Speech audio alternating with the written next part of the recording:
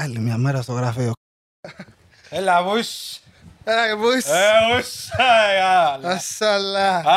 Έλα, ρε παιδάκι μου. Έλα, τι έγινε. Κώστας Καλόγυρος, κυρίες και κύριοι. Καλησπέρα, Zouzounakia. Απευθείας. Άλλη μια μέρα στο γραφείο. Φοβερό podcast σήμερα. Βαριόμασταν να πάμε στο στούντιο. Ζέστη. Καλοκαίρι. Σκαστή από δουλειά, εγώ τουλάχιστον. Και η κοπέλα εδώ. Και το κορίτσι μου, Γιώτα. Άρα, Γιώτα. Από τις 5.30 το πρωί έχει ξυπνήσει. Γι' αυτό τη βλέπεις έτσι κομμάτια. Έχει κλωμιάσει λίγο. Έχει φάει σήμερα. Δεν ξέρω, για ρώτα τι. Έχει φάει σήμερα. Γιώτα. Τι είχατε χτες γεμιστά. Και ήρθε να τα διάσει σήμερα εδώ. Αυτή ποια είναι.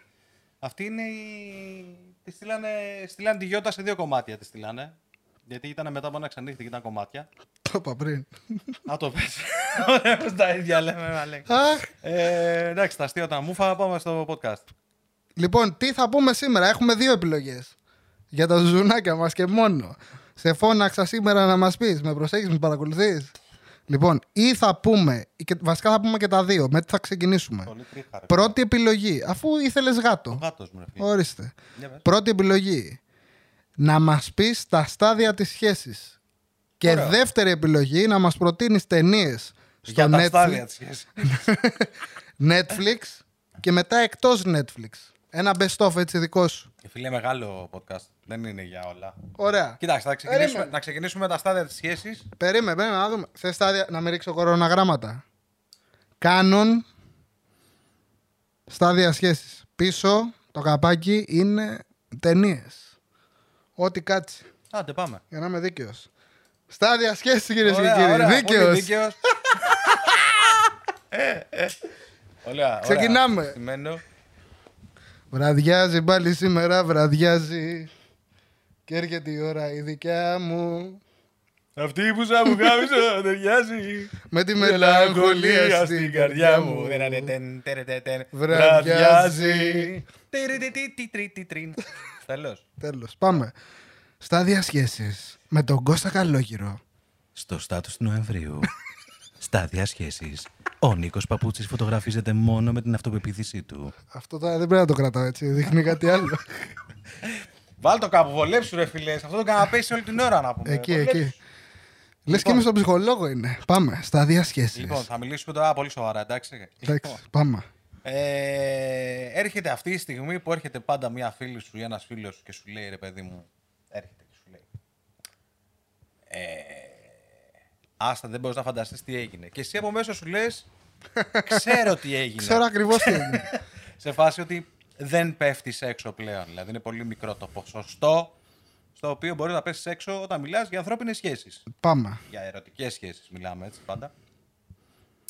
Και για να μην τον τραυματίσεις, μην τον στεναχωρήσεις, του λες και για πες, τι έγινε. Ναι ρε φίλε, τι έγινε, ξέρεις. Τι έπαθες, για πες. Εκτός αν είσαι σε φάση πολύ ευθύς, όπως το κάνω εγώ δηλαδή τώρα τελευταία γιατί κουράζομαι πλέον, βαριέμαι να το συζητάω παρακάτω. Και λες τα πάμε. Ναι, και λέω απλά θα γίνει αυτό και αυτό. Και γίνεται αυτό και αυτό. 1, Χωρίς 2, να είμαι 3. μάντι. Ενώ ότι είναι πλέον, πώς να σου πω. Πυθία. Πάλι όπως σε όλα τα πράγματα δεν είναι απαραίτητο ότι αυτό ισχύει 100%. Ακριβώς. Έχω και εξαιρέσεις εννοείται, ξέρω μπορώ να σου πω εξαιρέσεις. Απλά είναι πολύ λίγες. Ο κανόνας σίγουρα είναι αυτός. Και από τις δικές μου σχέσεις προσωπικές και από φίλων είναι. Ξέρεις. De facto. Πάμε. Πρώτο στάδιο. Πρώτο στάδιο σχέσεων. Το κυνηγητό. Ο μοντέρ σου να βάλει από κάτω. Α, να πω ότι ξέχασα να το πω. Ό,τι βλέπετε από εδώ και στο εξής, έχουμε κάνει ένα μεγάλο πλάνο. Κοιτάμε μπροστά, κοιτάμε το μέλλον και edit, δηλαδή μοντάζ, όπως θέλετε πείτε το. Εντάξει, γιατί έχουμε και από τα 2 τα κοινά. Έχουμε και το ευρωπαϊκό, έχουμε και το αμερικάνικο. Μοντάζ, color grade, τα πάντα. Sound design, τα πάντα όλα τέλος πάντων. Ό,τι έχει να κάνει με βίντεο μου τα κάνει ο κύριος Κώστας Καλόγυρος. Θα κάνουμε μαζί. Ενώ είμαστε και στο creative part μαζί. Μ' αρέσει. Και στείλουμε το τεχνικό. Εντάξει, εγώ το έχω πιο πολύ. Τώρα σιγά σιγά στήσαμε εδώ λίγο μαθηματάκια. Έτσι έρχεται η φάση. Όποιος θέλει μάθημα μας λέει. Δεν είμαι μοντέρ, απλά έχω εμπειρία πολύ πάνω στο μοντάζ. Εντάξει, color είμαι λίγο πιο advanced γιατί το έχω ψάξει πολύ. Γιατί λόγω σκηνοθέτη. Αλλά ναι, ούτε το παίζω color, ούτε το παίζω μοντέρ. Αλλά σίγουρα μπορώ να κάνω τη δουλειά μου πάρα πολύ καλύτερα από πάρα πολύ. Μ' αρέσει που κράζουμε όλο τον κόσμο να μιλάει κοντά στο μικρόφωνο και είσαι αυτός που είσαι μακριά αυτή τη στιγμή. Αυτή τη στιγμή, μα πρέπει να γυρίζω και εκεί. Εντάξει. Αλλά θα γίνει, Θα μην το φτιάξει. ανησυχείς. Θέλω να σου δώσω λίγο game. Όχι, είναι δείγμα. Δείχνουμε στον κόσμο ότι κοίτα. Αυτός μιλάει για μακριά, αλλά κοίτα πόσο καλά ακούγεται. Αλλά πώς ξέρει να το φτιάξει μετά. Μετά. Οπότε, όποιος χρειάζεται βοήθεια σε βίντεο, μοντάζ, color, τα πάντα όλα, ήχους και τα κουλουπού, στέλνει μήνυμα είτε σε μένα είτε στον κύριο Καλόγυρο και τον βοηθάμε. Αν σας αρέσουν και αυτά που βγάζουμε εμείς γενικά σαν υλικό και θέλετε κάτι παρόμοιο, εννοείται. Φωνάξτε επικοινωνείτε και εμείς είμαστε εδώ Έτσι, στο phone. θα πέσει από κάτω το. Λοιπόν, Πρώτο πάμε. στάδιο σχέσης. Πρώτο στάδιο σχέσης, φίλε, το καλύτερο στάδιο, το αγαπημένο στάδιο, το τρελό στάδιο, το πολύ όμορφο στάδιο, το Παναθηναϊκό στάδιο, καλή Μάρμαρα. Εξαιρετικό. Λοιπόν, το κυνηγητό. Έχει και κάτι πλατείες από πίσω, Το Μέτσε εννοείς πίσω, εκεί που είναι φτηνά τα σπίτια. Ναι. Ναι. 4.000 γκαρσονιέρα. Ναι, Εντάξει, γιατί? γιατί ξέρεις, το Παγκράτη έχει. Λεφτά υπάρχουν. Ναι, το παλιά Παγκράτη το δεν έχει Παγκράτη- να παρκάρεις πουθενά. Έμενα στο Παγκράτη μέχρι το 89 όταν ήμουν μικρός. Μέχρι 11 χρονών. Πολύ ωραίο το Παγκράτη. Έμενα στο Χαλάνδρι. Εξαιρετικό. Δεν έχει πλέμπα βασικά καθόλου το Παγκράτη. Τώρα δεν Ούτε έχει. Λούμπεν, καθόλου. Έλα, ρε. Καθόλου. Βαθύ Λούμπεν. Λοιπόν, Πάμε. Κυνηγητό. Παγκρατάρα στηρίζουμε, μην κράξετε τώρα επεγραφείωτες τώρα, γιατί και αρχίζουν και λένε «Α, καλέξι, τι λες, εγώ μένω εκεί και αυτό». Και... Πλάκα κάνουμε, να μάθετε λίγο να καταλαβαίνετε ότι η σάτυρα είναι αυτό. Τέλος, να γελάμε αυτά. Παγκράτη, πάμε όλοι, περνάμε καλά, τελείωσε. Ραντ μόνος του. Λοιπόν, πάμε, κυνηγητό. Κυνηγητό. Το πάμε και μαζί. Πιάσε κόκκινο. Πίσω σου έχεις. Κάτι μου λέει ότι η ευχή θα είναι ίδια. Τέλος πάντων, λοιπόν. Κυνηγητό φιλέ. Είναι το ωραιότερο στάδιο της σχέσης. Δηλαδή δεν μπορεί να έχει καλύτερο στάδιο μια σχέση από το κυνηγητό. Όπου υπάρχει αυτή η αβεβαιότητα. Τι αισθάνεται ο άλλος. Τι σκέφτεται για μένα. Ναι, Με είναι η θέλει. φασούλα... Γιατί με θέλει. Λαχτάρα να χτυπήσει το μήνυμα, λαχτάρα να έρθει το τηλέφωνο, λαχτάρα να... Ξέρεις, έστω ρε παιδί μου να βγεις έξω, να τη δεις, να... Εντάξει, κοίτα, η κούραση που γίνεται εδώ σε σχέση με έξω δεν υπάρχει.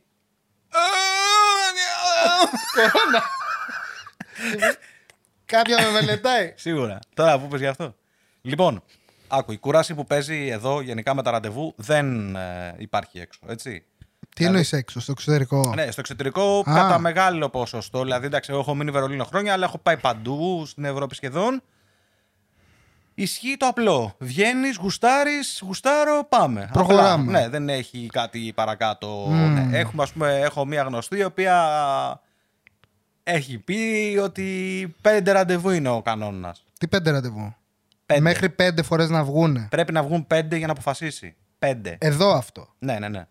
Ότι στο 5ο ραντεβού καταλαβαίνει αν τον γουστάρει τον πρέπει άλλο να να έχει προχωρήσει. χρυσό κανόνα 5. Δηλαδή, ό,τι ραντεβού έχει κάνει είναι 5 ραντεβού μέχρι να κάνει κάτι. Εγώ το είχα σαν άντρα. Όχι να το χωρίσει, για να τα φτιάξει. Για να προχωρήσει, ναι, στο σεξουαλικό και ό,τι θες. Λοιπόν, Εγώ ναι. έχω το 3. 3. Έχεις και εσύ κανόνα. Έχω στο πρώτο βγαίνω, αν τραβάει και γουστάρω. Εντάξει, μπορώ να φύγω. Τι. Ρε φίλε, εντάξει, ξέρω εγώ, ο καθένας έχει το δικό του μότζο και το δικό του βουντού, ας πούμε. Διάλεξε την αγαπημένη σου, πώς λέγεται, superstitious, τη συνδαιμονία και ναι, άραξε καλά, και μιλάμε απόλαυσε. τώρα και σε... Εγώ έχω πολλά OCD ψυχαναγκαστικά. Αυτό σου λέω, αλλά μπορεί να πάρει και ένα ραντεβού. Συνήθως πρέπει να είσαι αυθόρμητος και όπου βγει, όπου τραβήξει. Αυθόρμητος. Αυθόρμητος. Λοιπόν, το κυνηγητό. Είμαστε ακόμη στο πρώτο στάδιο. Κυνηγητό. Λοιπόν, το πρώτο στάδιο λοιπόν, παιδιά, είναι το κυνηγητό. Στο κυνηγητό γίνεται αυτό. Κυνηγάω εγώ εσένα, κυνηγάς εσύ εμένα, πάει σούπερ η φάση. Λέμε στους φίλους μας για τη φάση μας. Το αναλύουμε, οι γυναίκες κάνουν σενάρια. Γουστάρουμε αυτό. Ναι, ψάχνουμε στα social media να δούμε φωτογραφίες. Τι της αρέσει, τι αυτό, τι του αρέσει, τι αυτό. Εντάξει, είναι το ωραιότερο στάδιο, είναι το πιο ρομαντικό, το πιο γλυκό. Έχεις αυτό τον κουβά με το οξύ στο στομάχι την ώρα που σου σκάει μήνυμα ή μόνο που το περιμένεις το μήνυμα. Έχεις τον κουβά με το οξύ στο στομάχι. Είσαι διατεθειμένος να μην κοιμηθείς το βράδυ. Εννοείται και περιμένει, δεν κλείνει κινητό κτλ. Δεν κλείνει κινητό, περιμένεις μήνυμα, μένεις από πάνω, πας σε ρίγια δουλειά, δεν σε νοιάζει όμως. Ακριβώς. Σου δίνει τρομερή, η λίμπιντο έχει χτυπήσει κόκκινο, ξέρω εγώ. Ναι, full. Ανάγκη για δημιουργία και ζωή. Λοιπόν, και τι γίνεται τώρα. Στο πρώτο στάδιο υπάρχει ένα σημείο, ρε παιδί μου, το οποίο θα το βάλουμε τώρα σαν point για να μπορέσουμε να το κρατήσουμε για μετά. Ναι. Για επόμενο στάδιο, εντάξει. Να το βάλω αυτό. Στο πρώτο στάδιο, λοιπόν, έρχεται ο παπουτσί στο σπίτι μου. Εγώ, ας πούμε, έχω τσιμπηθεί με μια κοπέλα. Ωραία. Ας πούμε, ένα τυχαίο όνομα Αναστασία. Γιατί έχω 10 στη ζωή μου αυτή τη στιγμή. Ναι. Δεν έχω μπλέξει με καμία τους, ενώ είναι φίλες μου, αλλά επειδή λέω, ξέρω, Είναι με 10 μιλάω αυτή τη στιγμή. Ας πούμε ένα όνομα, ξέρω εγώ, πες. Δεν λέω εγώ ονόματα ποτέ. Ελισάβετ. Το μπούστι. Μαριάτζελα. Μία μεγάλος σταθμός που διαμόρφωσε το χαρακτήρα μου στο συσιακό, λέγονταν έτσι. Δηλαδή τα πρώτα χαρακτηριστικά, το πρώτο checkpoint που έγινε σε τύπου κοπέλα, το δημιούργησε εκείνη. Με λαχρινή, αδύνατη, με χιλάρες και μου έμεινε αυτό. Μπουπ, φυτεύτηκε. Τέλειο. Μπουμ. Φάση Αντζελίνα Τζολί στα νιάτα της. Πάμε Ελισάβετ, μου αρέσει. Πάμε Ελισάβετ. Λοιπόν, έχω εγώ τραβιέμαι με την Ελισάβετ, δηλαδή έχουμε ξεκινήσει, έχουμε βρεθεί κάπου, έχουμε μιλήσει, έχουμε αυτό, αλλάξει λίγο τα αυτά. Αλλάξει social media, μιλάμε, τσατάρουμε κτλ. Και είμαι σπίτι μου, ξέρω εγώ, ή έχω πάει στον παπουτσί. Ας πούμε ότι έχω πάει στον παπουτσί. Ωραία. Έχω πάει στον παπουτσί, όπως δεν πήγα σήμερα, δηλαδή επειδή είχε ζέστη και δεν υπήρχε περίπτωση να κουνηθώ. Πάω στον παπουτσί, σκάω εκεί, μου λέει ο παπουτσί, μαλάκα, έχει βγει το Death Stranding. Πώς λέγονταν? Αυτό που σου βάλα πριν. Death Stranding λέγεται. Ναι. Death Stranding, μαλάκα. Δεν το ξέρω έχω αν πάρει. έχει βγει στο PC, στο PS4 υπάρχει. Υποθετικό είναι το σενάριο. Ναι, χαζός ρε. Ζώσχα. Έχει βγει το Matrix το 5, εντάξει, ξέρεις. Λοιπόν, το έχω κατεβάσει. Όχι το έχω κατεβάσει, μην λέμε τώρα τέτοια πράγματα. Το έχω έτσι και το PS4, αν το έχω αγοράσει. Δεν γίνεται. Κατεβαίνει και εκεί από το store. Κατεβαίνει. Το έχω κατεβάσει. Τέτοια πράγματα, παιδιά. Η πειρατεία σκοτώνει. Ναι. Λοιπόν, το έχω κατεβάσει από το store, το έχω έτοιμο, το έχω περάσει μέσα στο PlayStation και είμαστε έτοιμοι να παίξουμε. Φίλοι, θα γίνει χαμός. Ωραία. Και έτσι όπως λέμε θα γίνει χαμός, ξεκινάμε να παίζουμε. Ωραία. Και είμαστε και οι δύο καρφωμένοι στο PS. Ναι, απορροφημένοι και βαράμε. Ωραία. Πρώτο στάδιο όμως ακόμα. Και σκάει μήνυμα. Σκάει μήνυμα. Ή τηλέφωνο. Τηλέφωνο είναι hardcore. Ας πούμε τηλέφωνο για να πάμε στην extreme κατάσταση. Ποια είναι η φυσιολογική αντίδραση που κάνεις την ώρα που σκάει τηλέφωνο στο πρώτο στάδιο? Εγώ που τραβιέμαι με Ελισάβετ. Εγώ που είμαι με την Ελισάβετ ή εσύ. Αφήνω χειριστήριο. Τρέχοντας το πετάω στο πάτωμα, παίρνω το κινητό. Και εξαφανίζομαι. Φίλε, δεν το πιστεύεις και για να μην σε πει ο άλλος μονόδουλο, δεν θα το πιστέψεις τι έπαθε. Ρε, γεννάει η γάτα μου. Δεν υπάρχει. 8 κουτάβια θα κάνει. Δεν είναι ότι ας πούμε σε πήρε τηλέφωνο για να βγείτε, αλλά μόνο και μόνο που σε πήρε τηλέφωνο μπορεί να εξαφανιστείς μέσα στον χώρο, να πας κάπου να μιλήσεις. Πας στο αλέτα να μιλήσεις. Όπως και να έχει, εξαφανίζεσαι σίγουρα και τα αφήνεις όλα. Ωραία, το κρατάμε αυτό που λέει και από τις πάντα. Για να δούμε το κρατάμε αυτό. Για να δούμε μετά τι γίνεται στο τρίτο στάδιο. Ναι, εννοείται. 2 στάδιο. Δεύτερο στάδιο. Επισημοποίηση. Τις σχέσεις. Εντάξει, είναι ωραίο γιατί κάνει κύκλους. Ναι, εννοείται. Ξαναπερνάς από αυτά. Μετά από χωρισμό θα φτάσουμε. Εννοείται, μα εκεί είναι, όταν φτάσουμε εκεί στο τέτοιο. Λοιπόν, δεύτερο στάδιο λοιπόν που επισημοποιείται η σχέση, τι έχουμε εκεί πέρα? Έχουμε φωτογραφίες μαζί. Όλοι ξέρουν ότι είμαστε μαζί. Στα social media φωτογραφία. Κάποιοι έχουν και τα ονόματά τους μαζί στα social media. Λίτσα το οποίο το θεωρώ γελίο. Όπως όταν βλέπω ας πούμε γυναίκα ή άντρα με 3 ονόματα, πάλι το θεωρώ γελίο. Ειδικά Άννα Μαρία Παπαχαρελάμπους, Μαρία Λουίζα Βασιλακοπούλου Δήμητρα. Ξέρεις. Ήρθε σήμερα στη δουλειά. Οι γονείς του έπρεπε να τον μισούνε. Είχε ένα επίθετο που με το που μου το είπε, ντρεπόμουν να το πω. Μισούνε δεν είναι. Το σύρο μισούνε. Το σύρο μισούνε. Μιφούνε είναι, αλλά... Ναι, μιφούνε, το σύρο μιφούνε. Αυτός τον μισούσαν οι γονείς του και του δώσανε και 2 ονόματα. Το λέγανε Οδυσσέα, ξέρω εγώ, Σπυρίδωνα και άλλο 1. 3 μικρά. Η ταυτότητά του δεν χώραγε ρε μαλάκα που μου δώσε. Είχε 3 μικρά και ένα μεγάλο, ξέρω εγώ, με το που μου είπε το επίθετο λέω εντάξει γίναμε. Και του λέω, θα μου πείτε και το μικρό να το σημειώσω και μου κοιτάω και λέω μια ταυτότητα θα χρειαστώ. Παίρνω την ταυτότητα και βλέπω 3 ονόματα. Λοιπόν, ξεφύγαμε πάλι. Πάμε όμως. Δεύτερο στάδιο. Επισημοποίηση. Λοιπόν, εκεί είναι όλα επίσημα πλέον, παιδιά. Υπάρχει φάση. Την έχεις βρει με τον άλλον επίσημα. Πάτε κανένα ταξιδάκι μαζί. Εντάξει, μπορεί και να αφήσετε κανένα αντίσκηνο αν πάτε μαζί και να τα σπάσετε όπως έγινε πρόσφατα με μια φίλη μου άλλη. Μια μικρή παρένθεση σε αυτό. Όσο πιο πολύ ένα ζευγάρι προβάλλει τη σχέση του στα social media, τόσο πιο κενή σε ποιότητα είναι η σχέση.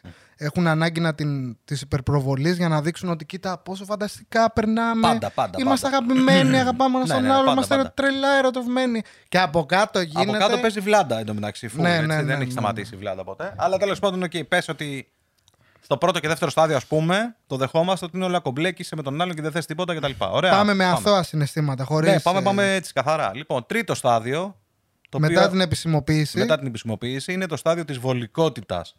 Καθημερινότητα και συνήθεια. Εδώ λοιπόν ξεκινάμε σε ένα πολύ πολύ περίεργο σημείο, το οποίο μπορείς να φανταστείς περίπου πόσο καιρό μετά είναι. Λοιπόν, το κυνήγι, ας τα πάρουμε στάδια. Παιδιά, δεν είναι απόλυτο, μέσο όρο. Πάμε σε κουτάκια έτσι, στο περίπου. Το κυνήγι πόσο να διαρκέσει, γιατί δεν είπαμε. Ανάλογα τον άνθρωπο και... Δεν μπορώ να σου πω πώς θα κρατήσει το κυνήγι, αλλά μπορώ να σου πω σίγουρα ότι το τρίτο σημείο είναι περίπου σε αυτό το χρονικό διάστημα. Το τρίτο επίπεδο. Το τρίτο πρέπει να είναι μετά το εξάμηνο και γύρω στο χρόνο. Εκεί κοντά είναι. Χρόνο με 1,5. Στον 1,5 είναι που σου έρχεται το πρώτο χαστούκι χρόνο με 1,5. Μα εκεί μέσα είναι, μέσα στο τρίτο. Λοιπόν, χρόνο με 1,5 εγώ πιστεύω ότι είναι. Όπου σκάει αυτό. Που το φεύγει και ο ενθουσιασμός, ναι. έχει φύγει, σβήνει σιγά. Τι γίνεται τώρα, εκεί είναι η βολικότητα. Ότι κάποιος έχει σταματήσει να υπάρχει σε αυτή τη φάση. Κατάλαβες. Δηλαδή ότι είμαι εγώ με τον Παπουτσί στην αντίστοιχη φάση με τον Death Stranding 2, με παίρνει τηλέφωνο και λέει να πάρω μετά. Ναι, ότι κάνεις, εντάξει, οκ. Ξέρεις τώρα, κάνεις έτσι. Εντάξει, θα πάρω μετά. Είναι τόσο σίγουρα όλα πλέον. Κατάλαβες τι εννοώ. Έχει γίνει δεδομένο. Ναι. Και δεν λέω αυτή την παπαριά που λένε όλοι. Πάλι δεν λένε όλοι. Λέει πολλοί κόσμος ότι στη σχέση πρέπει να προσπαθείς. Και να πω ότι κάποιος σταμάτησε να προσπαθεί. Γιατί για μένα η σχέση πάει ή δεν πάει. Δηλαδή δεν χρειάζεται καν προσπάθεια. Θεωρώ ή πάει ή δεν πάει. Μια σχέση είναι ζωντανός οργανισμός. Πρέπει και οι δύο. Κατάλαβες τι λέω, για προσπάθεια. Δηλαδή το να φέρω εγώ εμένα, να προσπαθήσω να φέρω εμένα στα δικά σου δεδομένα ή να έρθει άλλη στα δικά μου δεδομένα, να προσπαθήσει δηλαδή να φορεθεί στα δικά σου δεδομένα για να νιώθεις εσύ καλύτερα, δεν είναι ο αυτός της. Συμφωνώ. Κατάλαβες τι θέλω να σου πω. Ναι, ότι ο άλλος αλλάζει το ποιόν του για τώρα να δεν σου λέω έρθει... για προσπάθεια ότι ο άλλος είναι πρεζάκιας και πρέπει να προσπαθήσει. Να κόψει την πρέζα. Ναι, να κόψει την πρέζα. Κατάλαβες τι λέω. Λέμε ότι είναι παιδιά ή πάει ή δεν πάει. Πάω τον άλλον, πάνε τα χνότα μας. Πρέπει να σου βγαίνει αβίαστα. Ναι. Ακριβώς. Να έρχονται οι ζωές σε παραλληλισμό και να πηγαίνουν. Όταν αρχίσεις να γίνεται η φάση σπάει, ξανακολλάει, αυτό δεν γίνεται ποτέ. Γιατί έχουμε πει ότι άμα σπάσει κάτι. Άμα ραγγίσει το γυαλί. Φίλε, αυτό το τραγούδι δεν είναι καθόλου λάθος. Για ποιο λόγο δεν είναι λάθος, φίλε? Είναι στο τρίτο επίπεδο αυτά γίνονται. Αν κάτι σπάσει σε μια σχέση, όπως και στο σενάριο που σου είπα το διδάσκω, αν κάτι σπάσει. Και γίνει απομυθοποίηση του χαρακτήρα. Ακριβώς. Αν κάτι σπάσει, ρε παιδί μου, κάτι δεν πάει καλά. Και αυτό τα δικά μου. Αν κάτι λοιπόν σπάσει και δεν μπορείς να προσπαθείς να το διορθώσεις, δεν θα φτιάξει ποτέ. Δηλαδή δεν ξέρω καμία σχέση στη ζωή μου που να έχει σπάσει, να επέστρεψαν και να είναι ευτυχισμένοι για πάντα forever αυτό το ρομαντικό. Παίρνει μια παράταση όμως. Ναι, απλά θες παράταση, κουράζει περισσότερο. Λέει, αυτό που θα γίνει. Ναι, μπορεί να γίνουν όμως και αναλαμπές ευτυχίας. Ναι, απλά αυτό που θα γίνει. Ναι, θα έχει αναλαμπές, αλλά δεν υπάρχει περίπτωση να προχωρήσει. Το τελικό προϊόν, ναι. Γιατί η αφετηρία το γράφεται αυτό, τσάμπα το δίνω. Τσάμπα μάθημα της Έτσι, τσάμπα το δίνω. Η αφετηρία όταν πας να φτιάξεις κάτι πάντα είναι ο φόβος. Γιατί πας με φόβο. Δεν πας με αγάπη. Αυτό, μ' αρέσει. Πας φοβισμένος, μήπως το ξανακάνω, μήπως το ξανακάνει. Ενοχές. Εννοείται ότι αν έχεις κάνει εσύ τη μαλακία, έχεις την ενοχή. Πάντα όμως είναι ο φόβος, έτσι δεν είναι? Πάντα ο φόβος. Οπότε όταν πας κάπου και προσεγγίσεις κάτι με το φόβο, δεν είσαι ποτέ ο εαυτός σου. Οπότε δεν θα τραβήξει αυτό, ρε φίλε. Άμα σπάσει, σηκώνεις το χεράκι και το λες. Λες, παιδιά, έχουμε πρόβλημα εδώ. Θα κάνουμε κάτι για αυτό, μπορούμε να κάνουμε κάτι για αυτό. Αν δεν μπορούμε, για. Όμορφα, κατάλαβες. Γιατί μετά πας στο τέταρτο στάδιο. Στο σημείο της, μετά την επισημοποίηση που έρχεται η συνήθεια, έχεις δημιουργήσει και νευρολογικά μονοπάτια τα οποία δεν τα γνωρίζεις εσύ. Πλέον σου έχει γίνει καθημερινό μοτίβο. Και πολλοί κολλάνε σε μια καθημερινότητα και δεν μπορεί να την αλλάξουν. Γιατί για να δημιουργηθεί μια νέα συνήθεια χρειάζεται πάνω από 90 μέρες συνεχόμενης δουλειάς. Οπότε ο άλλος έχει συνηθίσει σε μια καθημερινότητα και σου λέει: Όπα, εγώ τώρα τι κάνω?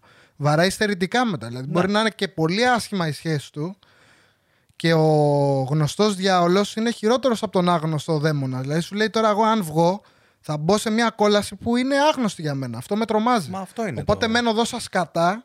Και μετά είναι και ότι έχει χαμηλή αυτοεκτίμηση, πιστεύει ότι δεν του αξίζει κάτι καλύτερο να δοκιμάσει, δεν μπορεί να ρισκάρει να φύγει και πάλι επιστρέφει στο φόβο ότι μένω κολλημένος εδώ από φόβο. Αυτό. Είτε επειδή φοβάμαι το άγνωστο, είτε επειδή φοβάμαι δεν ξέρω εγώ. Το οτιδήποτε. Άμα σηκώσει το χεράκι σου λοιπόν στο τρίτο επίπεδο και πεις, τρίτο στάδιο και πεις. Θέλει αρχίδια αυτό. Έχουμε πρόβλημα. Τότε Θέλει ρε παιδί μου, αλλά ναι, γίνεται. Εννοείται. Εγώ παλιά δεν το έκανα. Πιο μετά το έκανα όμως σε μεγάλες σχέσεις. Εννοείται ότι το έκανα και εννοείται ότι δεν έχω μετανιώσει ποτέ που το έκανα, γιατί έπρεπε να γίνει. Ναι, και δείχνεις ότι έχεις χαρακτήρα, ότι μπορείς να πατήσεις τα ότι πόδια υπάρχει σου. πρόβλημα. Δηλαδή δεν θέλω μόνο ας πούμε, να. Κατάλαβες, να βάζω κάπου το πουλί μου. Κατάλαβες να σου πω. Θέλει λίγο να μπορεί να. Το ίδιο ισχύει για τη γυναίκα. Δεν είναι ότι θέλω απλά να κάνω σεξ, ας πούμε. Και συνήθως το οι βρίσκω και παντού. Το κάνουν, δεν το σηκώνει το χέρι αυτό που λες να το πούνε κραυγαλαία, ότι ξέρεις, κοίτα, είναι αυτό. Στο δείχνουν έμεσα και επειδή οι άντρες είναι λίγο τα ζώα μου τα αργά, δεν το καταλαβαίνουν. Ναι. Και φτάνουν που έχει γίνει. Ναι, πάλι όμως δεν θα ήθελα να βάλω ταμπέλα. Γιατί ξέρω και γυναίκες που είναι τελείως στα μούτρα σου και το λένε αυτό. Ναι, το πράγμα. Ότι Νικολάκη, αυτό, πάρτο. Απλά είναι θέμα εμπειριών. Νομίζω ότι αυτό που είπες έχει να κάνει καθαρά με θέμα εμπειρίας. Δηλαδή, εγώ ας πούμε κάποια χρόνια παραπάνω από σένα. Είμαστε 20 λεπτάκια. Πρέπει να κάνουμε ένα restart σε 3 λεπτάκια, ξέρω εγώ.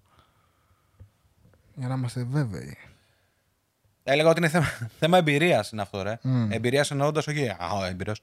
Και καλά, όσο πιο πολλές σχέσεις κάνεις, πιο πολύ αποκτάς και το θάρρος να μιλήσεις, να πεις, να κάνεις, να καταλάβεις. Κοίτα, εγώ έχω κάνει 3 μεγάλες. Δεν έχω τεράστιο δείγμα, αλλά γίνανε σε κομβικά σημεία της ζωής μου. Που κάθε φορά έπαιρνα κάτι διαφορετικό. Αυτό. Εντάξει. Το βλέμμα ήταν όλα κάτι τα Κάτ. Φτύσε κάτω ρε. Βγάλε αυτό το διάβολο από μέσα σου. Έτσι θα με. Στο διάβολο χαγιάτε. Πάψε. Ο παππούς με χτύπαγε πιο πολύ. Damn you. You dishonor my family. Φαγητός του σταθμού. Now you must die. Τηγανιτές καραβίδες. Λοιπόν, έλα, πάμε στο θέμα. Μην ξεφύγουμε τώρα. Ναι, με την πίτσα και τη μακαρονάδα. Μακαρονάδα γλώπης. Λοιπόν, στο διάβολο χαγιάτε. Δεύτερο μέρος. Πάμε, ναι. Λέγαμε για το τρίτο επίπεδο της σχέσης ότι σηκώνεις χεράκι, το λες και αν μπορεί να βρεθεί κάποια λύση. Κοίτα, κάποιες λύσεις σε μένα έχουν λειτουργήσει στο παρελθόν. Εδώ κάνε focus. Ας την κούκλα. Α. Κοίτα ρε μαλάκα, τράβαμε. Εντάξει, δεν πειράζει. Ωραίο είναι όμως, θα έχει πλάκα. Κουκλάρα. Λοιπόν, σηκώνεις χεράκι και λες. Το σηκώνεις, το λες. Εμένα μου έχει λειτουργήσει με κάποιους τρόπους. Δηλαδή, π.χ. όταν συζείς, ας πούμε, με κάποιον, εκεί ειδικά το καταλαβαίνεις πόσο χρειάζεται ένας έξτρα χώρος, ας πούμε. Δηλαδή, ένα έξτρα δωμάτιο. Το να μπορείς να απομονωθείς σε ένα δωμάτιο, να κάνεις τα δικά σου. Κατάλαβες, να μπορείς να έχεις το χώρο σου. Οπότε η συμβουλή μου είναι ότι αν πάτε να συζήσετε με κάποιον, το πρώτο που πρέπει να κοιτάξετε είναι να υπάρχει ένας έξτρα χώρος που θα μπορεί να χρησιμοποιείται είτε από τον ένα είτε από τον άλλον σε κατάσταση στην οποία θέλει λίγο την ατομικότητά του, ρε παιδί μου, ο άλλος. Κατάλαβες. Βοηθάει πάρα πολύ. Επίσης, βοηθάει πάρα πολύ. Σε μένα, ας πούμε, λειτουργήσε σε κάποιες φάσεις να κάνεις extreme πράγματα που δεν είχες κάνει ποτέ στη σχέση σου. Μαζί με τη σχέση. Ναι, για να λειτουργήσει ενώ εκεί που σήκωσε το χεράκι, ότι μπορούσε να λυθεί κάπως έτσι. Γιατί μάλλον τι εννοείς? Να σκεφτείς λίγο έξω από το κουτί περισσότερο. Ναι, έξω από το comfort zone. Ναι. Και για τους δύο να ισχύει. Όχι αυτό. Να κάνετε κάποιο χόμπι π.χ. από κοινού. Και τέτοιο μπορεί να λειτουργήσει. Και κάτι τέτοιο μπορεί να λειτουργήσει. Το να ταράξει λίγο την κάτι να καθημερινότητα. Αλλά συνήθως όταν φτάνεις σε αυτό το σημείο είναι η ώρα που λες ότι λύγει, απλά λύγει όμορφα. Γιατί μετά πας τέταρτο στάδιο. Οπότε είμαστε σταυροδρόμοι. Είτε λύγει και φεύγει ο καθένας στο δικό του μονοπάτι, ή μπαίνεις στο τέταρτο στάδιο που σιγά σιγά χτίζεις απέχθεια για τον άλλο. Στο τέταρτο είναι ο χωρισμός. Ναι. Στο τέταρτο είναι ο χωρισμός ο οποίος έρχεται με το μίσος και την απέχθεια. Το οποίο είναι ότι δεν θυμάσαι γιατί τσακώθηκες πριν από 5 λεπτά με τον άλλον. Αλλά σου μένει το συναίσθημα καρφωμένο. Εννοείται. Δεν μπορείς να καταλάβεις γιατί σήμερα να πάμε να βγούμε με τους φίλους της και όχι με τους δικούς μου. Δεν κατάλαβες το αντίστροφο, ας πούμε.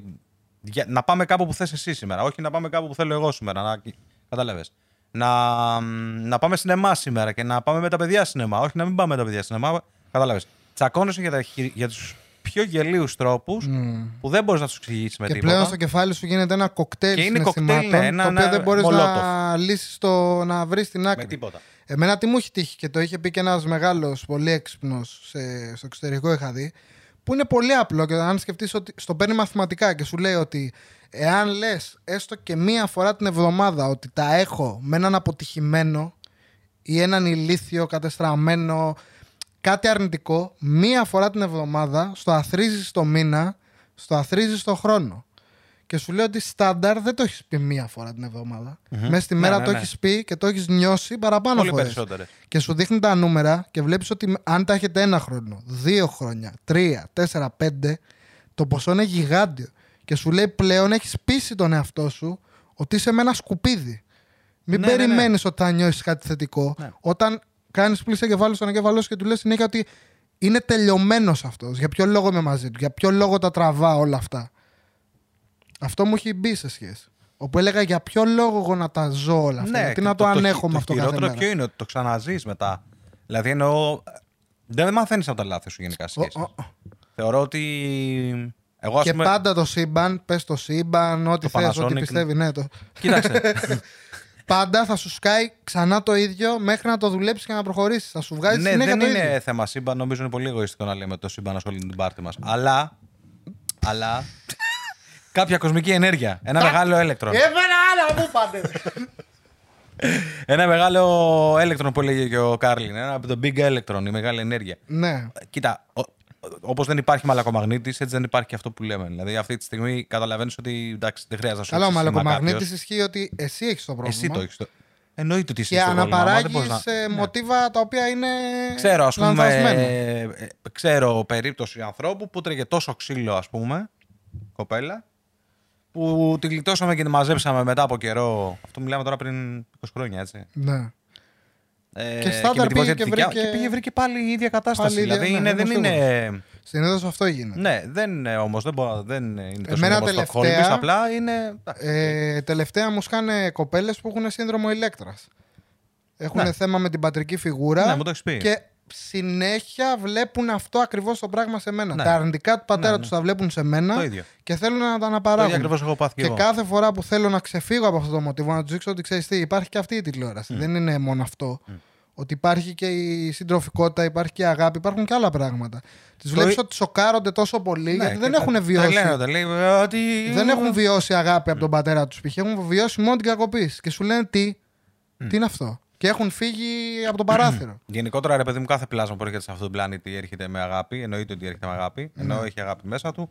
Τώρα, αυτά τα υπόλοιπα που βγαίνουν μετά και τα κατάλοιπα και τα τέτοια είναι κάτι το οποίο φτιάχνεται ανάλογα με την κοινωνία και την κατάσταση που έχει ζήσει στη ζωή σου. Και επειδή τώρα είναι άρρωστη η κοινωνία, βλέπουμε όλο και πιο συχνά πιο άρρωστες καταστάσεις. Και επίσης, όταν και εσύ προσαρμόζεσαι σε αυτήν την κοινωνία, γίνεις άρρωστος. Κρυσναμούρτη. Και όταν αυτό γίνεται κανονικό, ότι το κανονικό πλέον το φυσιολογικό είναι αυτό. Είναι πλέον το άρρωστο. Ναι. Είχε πει ένας παλιός μου φίλος σε ένα βιβλίο ότι είχε γράψει κάτι πολύ σοφό. Το είχε γράψει πριν πολλά χρόνια, πάνω από 20, που ήταν να το κάνουμε και ταινία, σου είχα πει πρόσφατα. Ναι. Και είχε πει ότι το καθεστώς του καπιταλισμού θα διαδεχθεί ένα καινούριο σύστημα. Ιδεολογία, δηλαδή κυρίαρχη ιδεολογία του καπιταλισμού θα περάσει από τον καπιταλισμό στην παιδεραστία. Αυτό είχε πει. Και δείχνει λοιπόν η φάση ότι δες γύρω σου τι γίνεται. Ότι καλά, αν δούμε και με τον Epstein ό,τι έγινε στο εξωτερικό. Ναι, όχι, δες απλά ότι πραγματικά η ελίτ, ειδικά που αυτοί είναι οι καπιταλιστές, κανιβαλίζει και βαμπυρίζει την. Οπότε αυτοί δίνουν το βήμα για το τι θα διαδεχτεί. Κατάλαβες, αναρχία δεν βλέπω να γίνεται από ό,τι βλέπεις. Ναι, οπότε περνάμε στο. Θα περάσει στην παιδεραστία, φίλε. Και ακούς και πολλούς που βγαίνουν και δικαιολογούν και όλα στη φάση. Ότι έχουν συναισθήματα και είναι ένα πρόβλημα που το έχουν. Τέλος πάντων, από εκεί πηγάζουν όλα αυτά που λες και εσύ, γιατί δεν είναι μόνο αυτό, δεν είναι μόνο το πατρικό τέτοιο ότι έτσι. Κακοποίηση είναι όλων των ειδών. Να είναι ψυχική. Ναι, γιατί κοίτα, είναι λογικό γιατί και έχει και μια συνέχεια. Γιατί όταν έχεις κακοποιήσει τον ενήλικο κόσμο και τον έχεις γκρεμίσει και δεν έχει πλέον ιδανικά και είναι σκουπίδι, θες να πας στην πιο αγνή του μορφή και να την διαβάλεις και αυτή να τη διαβρώσεις. Οπότε το πιο καθαρό που βρίσκεται στην original form, στην αγνότητα. Κατεβαίνουμε και βουτάμε. Εφόσον έχουμε καταρρύψει τα πάντα, βουτάμε στην αγνότητα. Οπότε είναι λογικό αυτό. Ναι, κοίταξε, αυτή τη στιγμή όλος ο πλανήτης ρουφάει το καβλί του σατανά. Εγώ αυτό λέω. Ναι. Ότι όλος ο πλανήτης αυτή τη στιγμή ρουφάει το καβλί του σατανά. Αυτό γίνεται αυτή τη στιγμή. Εντάξει. Οπότε... Σατανά, μην πάρουμε το χριστιανικό, σαν συμβολικά. Τελείως συμβολικά, όπως Bill Hicks είναι η ατάκα, αλλά ναι, ισχύει αυτό. Όντως ρουφάμε το καβλί του σατανά μέχρι gagging όμως. Δηλαδή πλέον αυτά που γίνονται έχουν ξεφύγει τελείως. Εντάξει, εμείς ξεφύγαμε το θέμα, αλλά ήταν μια ωραία πάσα για να πούμε αυτό, ρε παιδί μου. Ναι, ήταν μια ωραία πάσα για να πούμε αυτό. Οπότε πήγαμε στο στάδιο της. Πάμε οδεύουμε προς τον χωρισμό. Ναι. Στο τσακώνομαι χωρίς λόγο. Τρώγομαι με τα ρούχα μου. Χαμός και μετά πας στο πέμπτο στάδιο, το οποίο είναι το χειρότερο, γιατί εκεί χωρίζεις, αλλά δεν έχεις χωρίσει με καλούς όρους. Βέβαια, υπάρχουν πολλές σχολές πάνω στο χωρισμό. 2 βασικά, εγώ θεωρώ ότι υπάρχουν. Η μία είναι να κρατήσουμε καλές σχέσεις και να είμαστε φίλοι, και η άλλη είναι τι σχέση έχω εγώ με σένα για φίλος. Λοιπόν, εννοώ να είμαστε φίλοι. Θεωρώ. Εγώ δεν μπορώ να σου πω ότι είμαι κάποια συγκεκριμένη σχολή. Ωραία, δεν μπορώ να σου το πω. Είναι ανάλογα τον άνθρωπο. Ναι. Βέβαια λένε ότι αυτοί που έχω κρατάνε... και τις 2 περιπτώσεις στη ζωή μου. Κι εγώ. Έτσι, ωραία. Αυτοί που κρατάνε σχέσεις με πρώην φιλικές το κάνουν σαν μέσο ή αυτοταπείνωση για να ταπεινώσουν τον άλλο. Και έχουν κάποια ναρκισσιστική συμπεριφορά ή κάτι. Και αυτό ισχύει. Κάποια τέτοιο χαρακτηριστικά κοινωνιοπαθή. Και αυτό ισχύει. Για τους άντρες μπορώ να σου πω σίγουρα ότι κρατάνε σχέσεις με τις πρώην τους, γιατί κάποια στιγμή σκέφτονται ότι μπορεί να τις ξανασφίξουν, ας πούμε. Εννοείται. Έτσι, για να μην ειδικά άμα είναι δυνατό το άλλο. Ναι. Άμα είναι πολύ όμορφη π.χ., δεν θες να το χάσεις αυτό. Εντάξει, ή έχει κάτι που. Πάλι γενικολογούμε, δεν είναι όλοι έτσι. Εννοείται ότι δεν είναι όλοι έτσι, αλλά σίγουρα το παρατηρείς ότι υπάρχει. Αυτό υπάρχει σαν δεδομένο, ας πούμε. Έτσι, ωραία. Απλά το κακό είναι, ρε παιδί μου, ότι άμα περάσεις αυτά τα στάδια και δεν τα έχεις σηκώσει το χειράκι σου καθόλου, τότε αυτό που έχει να γίνει αναπόφευκτα είναι το ότι θα χωρίσεις πολύ άσχημα. Με πολύ άσχημες όρους, με μπινελίκια, με περιοριστικά μέτρα πολλές φορές έχουμε δει. Εντάσεις, ναι. Αν υπήρχε γάμος με άλλα, αν υπάρχουν παιδιά στη μεσκάλα, τα λέγαμε. Έχω τώρα δίπλα μου πολλές καταστάσεις με παιδιά που και πραγματικά τους ειδικά λυπάμαι όταν υπάρχει παιδί, είναι ότι εντάξει, καταστρέφεις και το δικό του κόσμο. Εντάξει τώρα. Συνήθως η γυναίκα το Α και συνήθως, παιδί μου, το παιδί το κάνεις, υποτίθεται, με πολύ συνειδητοποιημένο ότι θα κάνω ένα παιδί. Ναι. Με το ενδεχόμενο ότι μπορεί να χωρίσω κάποια στιγμή, εννοείται. Δεν το κοιτάνε καν. Δεν είναι ακόμη εξαλεμένοι. Είναι απλά ρίξουμε ένα παιδί. Ναι, 20 χρόνια παιδί, 22 χρόνια παιδί. Και μετά χρησιμοποιούν το παιδί εκβιαστικά. Ότι ξέρεις τι πες, δεν θα ξαναδείς ποτέ το παιδί. Δεν θα ξαναδείς ποτέ το παιδί. Δεν έχει να μου στείλει διατροφή 2 εβδομάδες. Έχει να αυτό. Όλο κάτι έχει μετά η φάση. Ειδικά μετά, αν μπλέκεται π.χ. και άλλος άντρας στο παιχνίδι, προχωρήσει π.χ. η άλλη γυναίκα και είναι και το παιδί στη μέση. Και μετά μπλέκει τόσο πολύ η φάση που είναι αβάστακτο. Πολιτισμό γενικά σε αυτή τη φάση. Δεν έχουμε παιδεία σε αυτό το Δεν κομμάτι. έχω δει σχεδόν ποτέ. Δηλαδή, άντε μία φορά να μπορώ να σου πω από το μυαλό μου χωρισμένους με παιδιά. Και ακόμη και αυτοί που λένε ότι είμαστε πολιτισμένοι και ότι τα βρίσκουμε από κάτω, βλέπεις ότι υπάρχουν φιτιλιές, κάτι θα γίνει. Ναι, κάτι υπάρχει πάντα. Κάτι υποβόσκει. Αλλά ναι, φτάνει εκεί. Οπότε, συνοψίζοντας, αυτά είναι τα 5 στάδια που εγώ έχω δει. Δεν έχω δει κάτι άλλο. Και στο κομμάτι του χωρισμού, π.χ. και εμένα όταν χώρισαν οι γονείς μου, κυκλοφορούσε τότε η καραμέλα ότι και τι έγινε, το πρώτο το τελευταίο ζευγάρι είναι, όλοι χωρίζουν τώρα και καλά είναι της μόδας. Και καλά είναι μόδα, ναι. Ότι είναι μόδα να χωρίζεις. Ναι, δεν ισχύει αυτό. Είναι πολύ δύσκολο να έχεις μια σχέση. Δηλαδή την αποτυχία σε μια σχέση, το ότι απέτυχε μια σχέση, το οποίο δεν είναι κακό. Όχι, δεν είναι καθόλου κακό. Αλλά το λένε ότι είναι φυσιολογικό και είναι μόδα. Ότι λέγανε π.χ. την άλλη καραμέλα ότι μια γυναίκα τώρα μπορεί να πατήσει. Δεν είναι θέμα ποιος πατάει στα πόδια του και αν μπορεί να δουλέψει. Δεν αυτό έχει. Το ίδιο ισχύει για τον άντρα. Ναι. Έχω δει άντρα που δεν μπορούσε να πατήσει για 6 χρόνια από χωρισμό. Δεν είναι. Έχω δει άντρα στα πατώματα, γυναίκα στα πατώματα, όλοι του έχουμε δει. Αλλά δεν είναι αυτό, ρε φιλέ. Το θέμα είναι να έχει μια ποιοτική σχέση, να τα καταφέρεις. Αυτό είναι. Καταρχάς πρέπει να αποδέχεσαι ότι υπάρχουν και οι σχέσεις, υπάρχουν και οι πολυάμορους, υπάρχουν διαφόρων ειδών. Δεν είναι μαύρο-άσπρο. Και εγώ κάποια στιγμή στη ζωή μου μπορεί να ήθελα να μην έχω σχέση. Μπορεί να ήθελα να κάνω διάφορα με διάφορες, γιατί ας πούμε είχα χωρίσει πολύ άσχημα και ήθελα απλά να μην τα φορτώσω στον άλλον. Που είναι το πιο λογικό. Έχεις δει όμως και καταστάσεις στις οποίες ενώ έχει χωρίσει κάποιος άσχημα, πάει και μπαίνει κατευθείαν σε σχέση. Δεν μπορεί να. Και εκεί δεν έχει βγάλει steam καθόλου ατμό από μέσα του. Και τα τρώει όλα επόμενος. Και μετά το ξανακάνει και τρίτη φορά. Και λες μαλάκα, δεν γίνεται αυτό. Και αναζητάει συνέχεια το επόμενο. Πάρε μια ανάσα. Συνήθως, πάλι μιλάμε με στερεότυπα, οι γυναίκες το κάνουν αυτό. Δεν συμφωνώ. Δεν χωρίζουν αν δεν βρουν τον επόμενο. Και λένε και το γνωστό ότι και καλά η μαϊμού δεν αφήνει το δεν συμφωνώ γιατί ξέρω κλαδί. ήδη. Ναι. Ξέρω και εγώ περισσότερους άντρες ξέρω εγώ. Τελευταία. Πάλι μου τύχε, δεν θα πω ονόματα και καταστάσεις. Κοπέλες ξέρω επίσης. Ναι. Ξέρω γυναίκες που έχουν τραβήξει το χαλί και έχουν πει τέλος. Ναι. Τον πουλί. Και εγώ ξέρω. Χωρίς να έχουν τον επόμενο. Και εγώ ξέρω. Εμένα βέβαια μου έχει τύχει κάθε φορά που χώριζα, ενώ το σπάγα εγώ από ανασφάλεια μην μην γυρίσει άλλη και μου πει χωρίζουμε, το τελείωνα εγώ. Και μου λέγανε αυτές, είσαι σίγουρος, είναι όντως αυτό που θες να κάνεις? Ενώ είχαν ήδη επόμενο γκόμενο έτοιμο. Είχαν έτοιμο, αλλά μου το ρίχναν ότι είσαι σίγουρος για αυτό που θες να κάνεις. Εντάξει, δεν σου λέω για τον έτοιμο γκόμενο εγώ. Εντάξει, ο έτοιμος γκόμενος ή η έτοιμη γκόμενα παίζει να υπάρχει. Και μπορεί να υπάρχει και για καιρό κτλ. Έχουμε δει πολλά. Ναι. Εγώ σου λέω για την περίπτωση που απλά χωρίζεις, δεν υπάρχει έτοιμος γκόμενος. Αλλά μετά από 10 μέρες γνωρίζεις κάποιον και ξαναμπαίνεις σε σχέση. Δηλαδή δεν υπάρχει αυτό. Πότε πρόλαβες να συνειδητοποιήσεις το γεγονός, να εξελίξεις τον εαυτό σου? Κι όμως. Ναι, πιο πολύ. Ειδικά και οι δύο πλευρές το κάνουν πάρα πολύ. Ξέρω πάρα πολλά αγόρια που. Σου λέω, έχω πολλά παραδείγματα τέτοια. Και το έχω περάσει και εγώ αυτό. Έχω βγει από σχέσεις στην οποία νιώθω ότι τι έγινε. Δεν έχω θρηνήσει τον πρώτο μου χωρισμό. Σκάει ο δεύτερος γιατί είχα κάνει αυτή τη μαλακία. Και καπάκια προσπαθώ να βρω αντικαταστάτρια. Και ό,τι γνωρίζω και ό,τι βγαίνω είναι το ένα καλύτερο χαστούκι από το άλλο. Τρώω κάτι φάπες. Όπου μετά έμεινα, φαντάσου, 1 χρόνο μόνος μου χωρίς να κάνω σεξ. 1 χρόνο δεν άγγιζα τίποτα. Είχα φάει τόσα χαστούκια και αποτυχίες που τρόμαξα. Φάπα. Απίβδησα, έλεγα δεν γίνεται αυτό. Δεν μπορεί να μου συμβαίνει αυτό. Εγώ μετά τη μεγάλη μου σχέση έκανα να κάνω σχέση. 6 χρόνια. Εντάξει. Σχέση. Να πω ότι θα μπω σε μια διαδικασία σχέση. Όπου το ψέματα. Έκανα 3 χρόνια να κάνω σχέση, αλλά δεν ήταν σχέση γιατί είχα μπλέξει με μια τρελή Ιταλίδα η οποία. Δεν μπορώ να σου περιγράψω. Δεν καταλάβαινες τι όριζε. Ήταν κανονική τρελή. Ήταν τρελή κανονική. Τι είχε, διάγνωση? Δεν ξέρω, δεν την είχα πάει εγώ στο γιατρό ποτέ, αλλά σίγουρα ήταν τρελή. Δηλαδή από ένα σημείο και μετά, επειδή εγώ ρε παιδί μου χορεύω τάγκο, ρε παιδί μου, χρόνια, ναι. Και την γνώρισα στο τάγκο, σε φάση όταν πήγαινα να χορέψω με άλλη, δεν ξέρεις τι γινότανε. Κατέβαινα από μια τάντα η οποία είναι 3 τραγούδια, ας πούμε, 10 λεπτά, γίναγα πίσω, γίνονταν χαμός. Σε είδα πως την έπιανες και. Που. What's the matter? Τίποτα, ρε φίλε. What's the matter with you? What's the matter with you? What did I tell you? What did I tell you? Και εντάξει, τσακωνόμασταν και άλλα. Τα ίδια.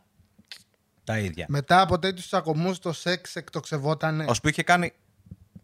Ναι, είναι το κλασικό αυτό. Ναι, εντάξει, ότι εντάσεις βαράνε κόκκινο και. Ναι, υπάρχει... αλλά δεν είναι αυτό. Εγώ είχα αρχίσει και φόρτωνα τον αυτό, ρε φίλε, γιατί ήταν η φάση πολύ extreme, χωρίς λόγο. Ως που έχω έρθει μια φάση Ελλάδα με τον δάσκαλό μου και από τους αγαπημένους μου φίλους που θα χόρευε εδώ πέρα σε ένα φεστιβάλ τάγκο.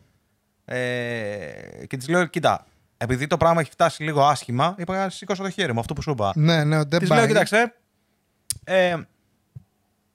Πάω Ελλάδα να κάτσω να περάσω καλά με το φίλο μου στο φεστιβάλ και τα λοιπά και μόλις γυρίσω θα τα Βερολίνο, θα τα συζητήσουμε. Ωραία. Ναι, να πας μια χαρά και να γυρίσεις και να τα δούμε και ότι. Όχι υπόσχεση. Φάση ότι υποσχέθηκα θα μιλήσουμε αυτό. Ναι, το βλέπουμε. Ήμασταν άσχημα, ρε παιδί μου. Λέω, εντάξει, αφού μου είχε φτάσει εκεί. Φτάνω Ελλάδα, πάω το βράδυ με τον Ματίας στο φεστιβάλ. Την επόμενη μέρα, μήνυμα. Πού είσαι? Ήρθα Αθήνα. Ήμουν σίγουρος. Ότι τι δεν καταλαβαίνεις. Σου είπα πάω με το φίλο μου να κάτσω να σκεφτώ λίγο να περάσω. Μαλάκα. Όπου πάω και γίνομαι καλούλης εγώ σε φάση δεν γαμιέται. Της λέω, κοίτα. Με το να με εκβιάζεις, γιατί αυτό είναι εκβιασμός που κάνεις αυτή τη στιγμή. Ναι. Με το να με εκβιάζεις αυτή τη στιγμή δεν θα κερδίσεις κάτι. Αλλά επειδή δεν θέλω ούτε να χαλάσεις την δική σου την τέτοια, αλλά ούτε και τη δική μου, μπορούμε να πάμε απλά να χορέψουμε στο φεστιβάλ χωρίς περαιτέρω μαλακίες και τα συζητάμε στο Βερολίνο να τα γυρίσουμε. Αλλά ήταν λάθος αυτό που έκανες, έτσι κι αλλιώς. Ναι, εννοείται. Εγώ απλά ήρθα για να σου κάνω έκπληξη. Αυτό με την έκπληξη δεν υπάρχει. Ναι, ωραία έκπληξη. Μου έχει τύχει και εμένα, σου πω. Και την παίρνω βράδυ. Πάω και την παίρνω με αυτοκίνητο, μου δίνει ο φίλος μου Νικός που πρέπει στο αυτοκίνητό του, γιατί το δικό μου το είχα στο Βερολίνο. Το είχε. Νικός πρέπει μην μιλήσουμε για το αυτοκίνητο. Λοιπόν, και πάμε στο τέτοιο, χορεύουμε όλο το βράδυ. Περνάμε τέλεια. Πραγματικά ήταν εξαιρετική βραδιά. Χορέψαμε πολύ ωραία. Ναι, πολύ ωραία. Γυρνάμε. Βγαίνουμε να την πάω στο σπίτι, έμενε στις Αμπελοκήπους τότε. Σε κάποια φίλη, δεν θυμάμαι τέλος πάντων. Ναι, έμενε στις Αμπελοκήπους. Μου λέει. Λοιπόν, έχουμε σταματήσει με το αυτοκίνητο που κάνει. Θα μιλήσουμε. Τι να πούμε. Τώρα. Περάσαμε τόσο όμορφα, της λέω. Βλέπεις τόσο ωραία. Ήταν η φάση σήμερα. Στο κορίτσι μου, στο Βερολίνο. Δεν είναι πράγματα αυτά. Και εγώ έκανα τόσο δρόμο. Μαλάκα σου λέω. Σούπα να έρθεις. Ήμουν σίγουρος, το περίμενα. Ναι, και εντάξει, τελείωσε εκεί, ρε παιδί. Μα θέλω να σου πω ότι εντάξει, τραγικό. Έχω κάνει με κοπέλα κάτι εδώ ελάχιστα. Αυτή ήταν από το εξωτερικό. Ελάχιστα πράγματα. Και μόλις έχω μπει στον κόσμο με τα πάρτι, μου κάνει ζήλιες τρελές. Ότι σε φάση παίρνω κάποια γυαλιά Marc Jacob και επειδή τα είχε μια φίλη της που την ήξερα, να μου κάνει σκηνές ότι γουστάρω τη φίλη της, γι' αυτό το λόγο πήγα και πήρα και εγώ γυαλιά Marc Jacob. Παίζει. Ναι, του λένε, αυτό κάνεις πάντα. Σίγουρο. Όταν θες ένα παντελόνι, βρίσκεις κάποιον που τον γουστάρεις και παίρνεις ίδιο παντελόνι με αυτόν. Και ας είναι γυναικείο, αυτό θα βάλεις. Αυτό θα βάλεις μόνο.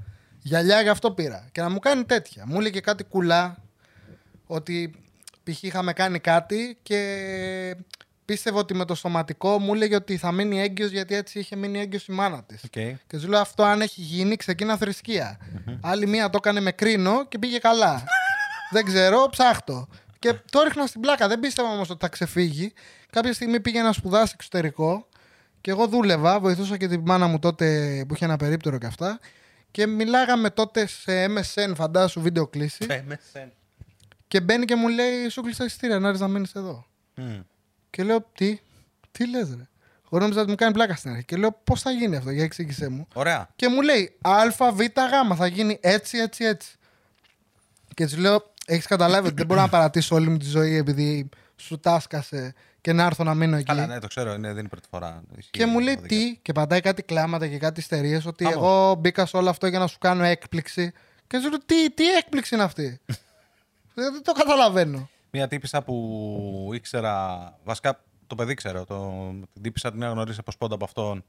Είχε πει, έλεγε επί κάποιους μήνες, 2 μήνες, 3 μήνες ψέματα στο φίλο μου ότι είναι έγκυος. Α, ναι, ρε. Για να μετακομίσει ο φίλος μου και να φύγει. Λονδίνο τώρα, φτιαγμένος ο άλλος. Και η τύπισσα τον ψιλογαζεί. Τι? Ψιλογαζεί. Γιατί την είχε χωρίσει και δεν τον μπορούσε να το δεχτεί ποτέ. Και αυτό που σκαρφίστηκε, δηλαδή, πολύ ευφιέστατο δηλαδή, είναι να κάνει τον άλλον φάρσα ότι την άφησε έγκυο γιατί είχαν βρεθεί. Για να αφήσει τη ζωή του να έρθει, ναι, είχαν κάνει κάτι. Κατάλαβες, σου λέω. Και όταν εν τέλει πήγε και την είδε, ή το ανακάλυψε αυτό. Το ανακάλυψε. Γιατί είχαν περάσει και εγώ 4 μήνες και άλλοι είχαν περάσει 2 μήνες.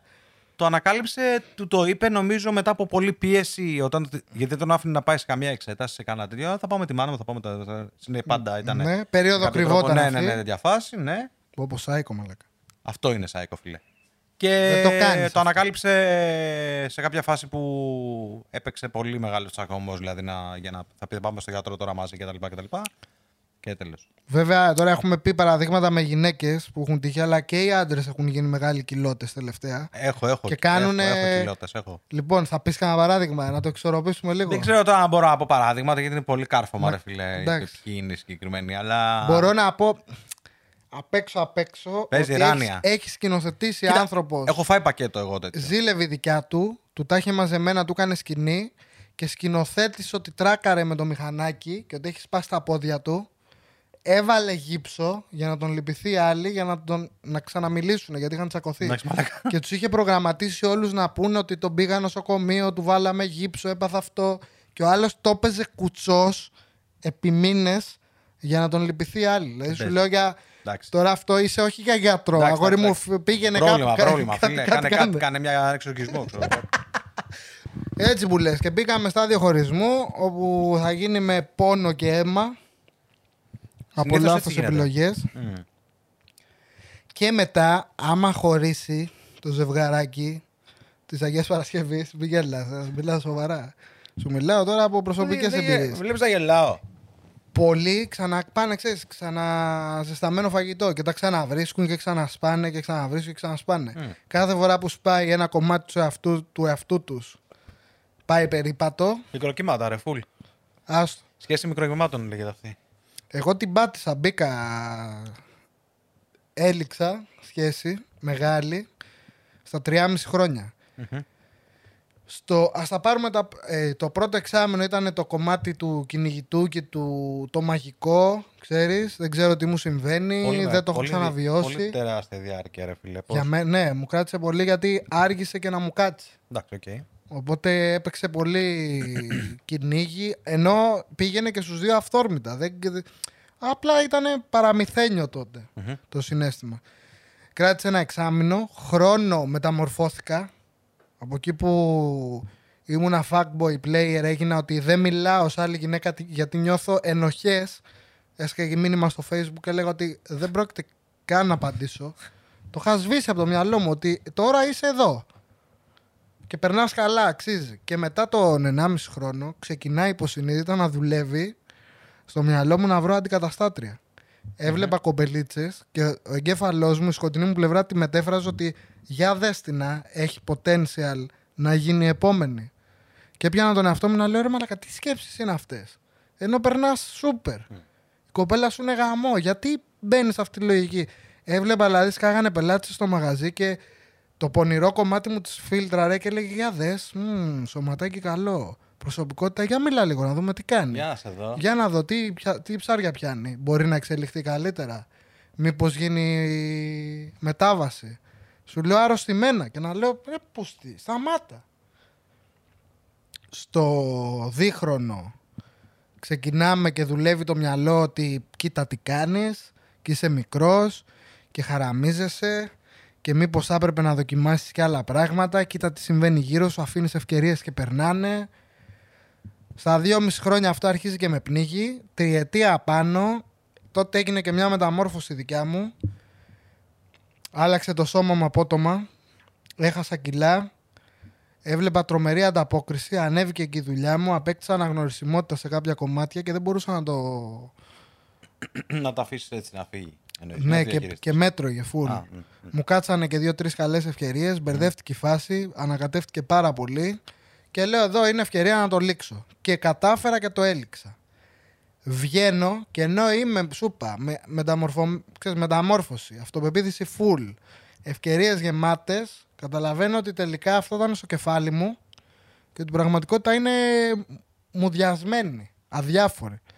Τρώω και 2-3 άκυρα και γυρνάω με την ουρά κάτω από τα σκέλια. Και λες καλά. Ενώ με παρακάλαγε η τότε κοπέλα μου, με παρακάλαγε γύρω στο τρίμηνο και εγώ την πιφτέκιαζα. Ερχόταν έξω από το σπίτι μου να κλαίει και να έρχεται εντωμεταξύ πανέμορφη, να είμαι μέσα στο σπίτι και να μυρίζω το άρωμά της από μέσα από το σπίτι.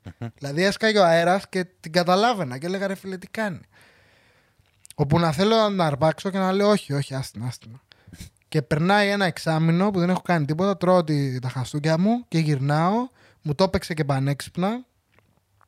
Και κάνουμε κύκλο, ξαναμπαίνουμε στο κυνηγητό, ανάποδα αυτή τη φορά.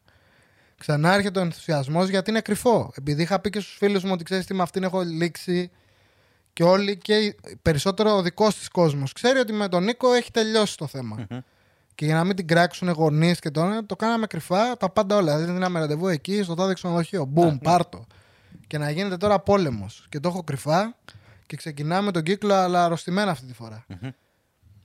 Και μετά ξαναμπαίνουμε που ξαναγίνεται επισημοποίηση, ξαναβγαίνουμε μαζί. Αυτό είναι που έλεγες, ναι. Ότι κάνει κύκλους, αλλά μεταμορφώνεται και γίνεται διαφορετικό αυτή τη φορά. Έχει γίνει περίεργη φάση. Ναι, εμένα δεν έχει γίνει ποτέ. Γιατί η φάση είναι cringe. Εμένα δεν μου έχει γίνει, δεν έχει τύχει αυτό καθόλου. Δηλαδή εννοώ να γυρίσω σε τέτοια φάση πάλι. Γιατί ξέρω ότι σίγουρα πολλές φορές αναρωτιέμαι πώς θα είναι. Αλλά απ' την άλλη μου φαίνεται ότι θα είναι πάρα πολύ περίεργο. Δεν ξέρω. Και αυτό που έλεγες ότι δεν έχει ξεκινήσει με αφετηρία την αγάπη. Ναι, είναι κάτι τελείως διαφορετικό. Έχει ξεκινήσει με φόβο. Εγώ φοβήθηκα γιατί είδα ότι απέτυχα. Και γύρισα με ενοχές. Ότι επειδή ήμουν παλιά άνθρωπος παλιά, εντός εισαγωγικών, όρισε το όπως θες, είναι ευκαιρία να κάνω redeem. Μπράβο. Ναι. Να γίνει το redemption. Ναι. Και ότι να το προσπαθήσω θετικά αυτή τη φορά. Και έβαλα τη ζωή μου σε μια τάξη, σταμάτησα να δουλεύω βράδυ, πήγα στρατό, έγινα νοικοκύρης, έκανα σχέδια, έκανα ένα προγραμματισμό το τι δουλειά θα κάνω, πώς θα κινηθώ κλπ. Και εκεί την πάτησα. Ότι έγινα υπερβολικά καλός που ξένησε, έγινα βαρετός, έπεσα σε κατάθλιψη εγώ κατευθείαν και εκεί τη γάμισα. Κοίταξε, είναι λίγο δύσκολο. Αν καταφέρεις να κρατήσεις τη σχέση σου εννοώ αυτή την επαφή που έχεις με την πρώην σχέση σου και καταφέρεις και κρατήσεις ένα σεξουαλικό κομμάτι μόνο. Πολύ δύσκολο. Το οποίο είναι όχι δύσκολο, μιλάμε από το. Δηλαδή εννοώ σε φάση να μην τη δεις ποτέ ότι θα ζηλέψεις αν αυτή κάνει και κάτι με κάποιον άλλον και αυτή αντίστοιχα με εσένα. Κατάλαβες. Σε εκείνη την ηλικία που είχα δεν νομίζω ότι μπορούσα. Ναι, δηλαδή... αυτό θέλω να σου πω ότι αυτό χρειάζεται πάλι εμπειρία. Χρειάζεται να ναι. είσαι λίγο χορτασμένος γενικότερα σαν άνθρωπος από εμπειρίες. Τώρα νομίζω ότι μπορώ να το κάνω. Να κατάλαβες, όχι από σεξ και τέτοια. Από ναι, από εμπειρία, ότι έχεις από βιώματα. Και μπορεί και να. Ξέρεις, δηλαδή και εγώ ας πούμε δεν θα έλεγα όχι αν καθόταν κάτι με μια πρώην μου τώρα. Βλέπετε όλες,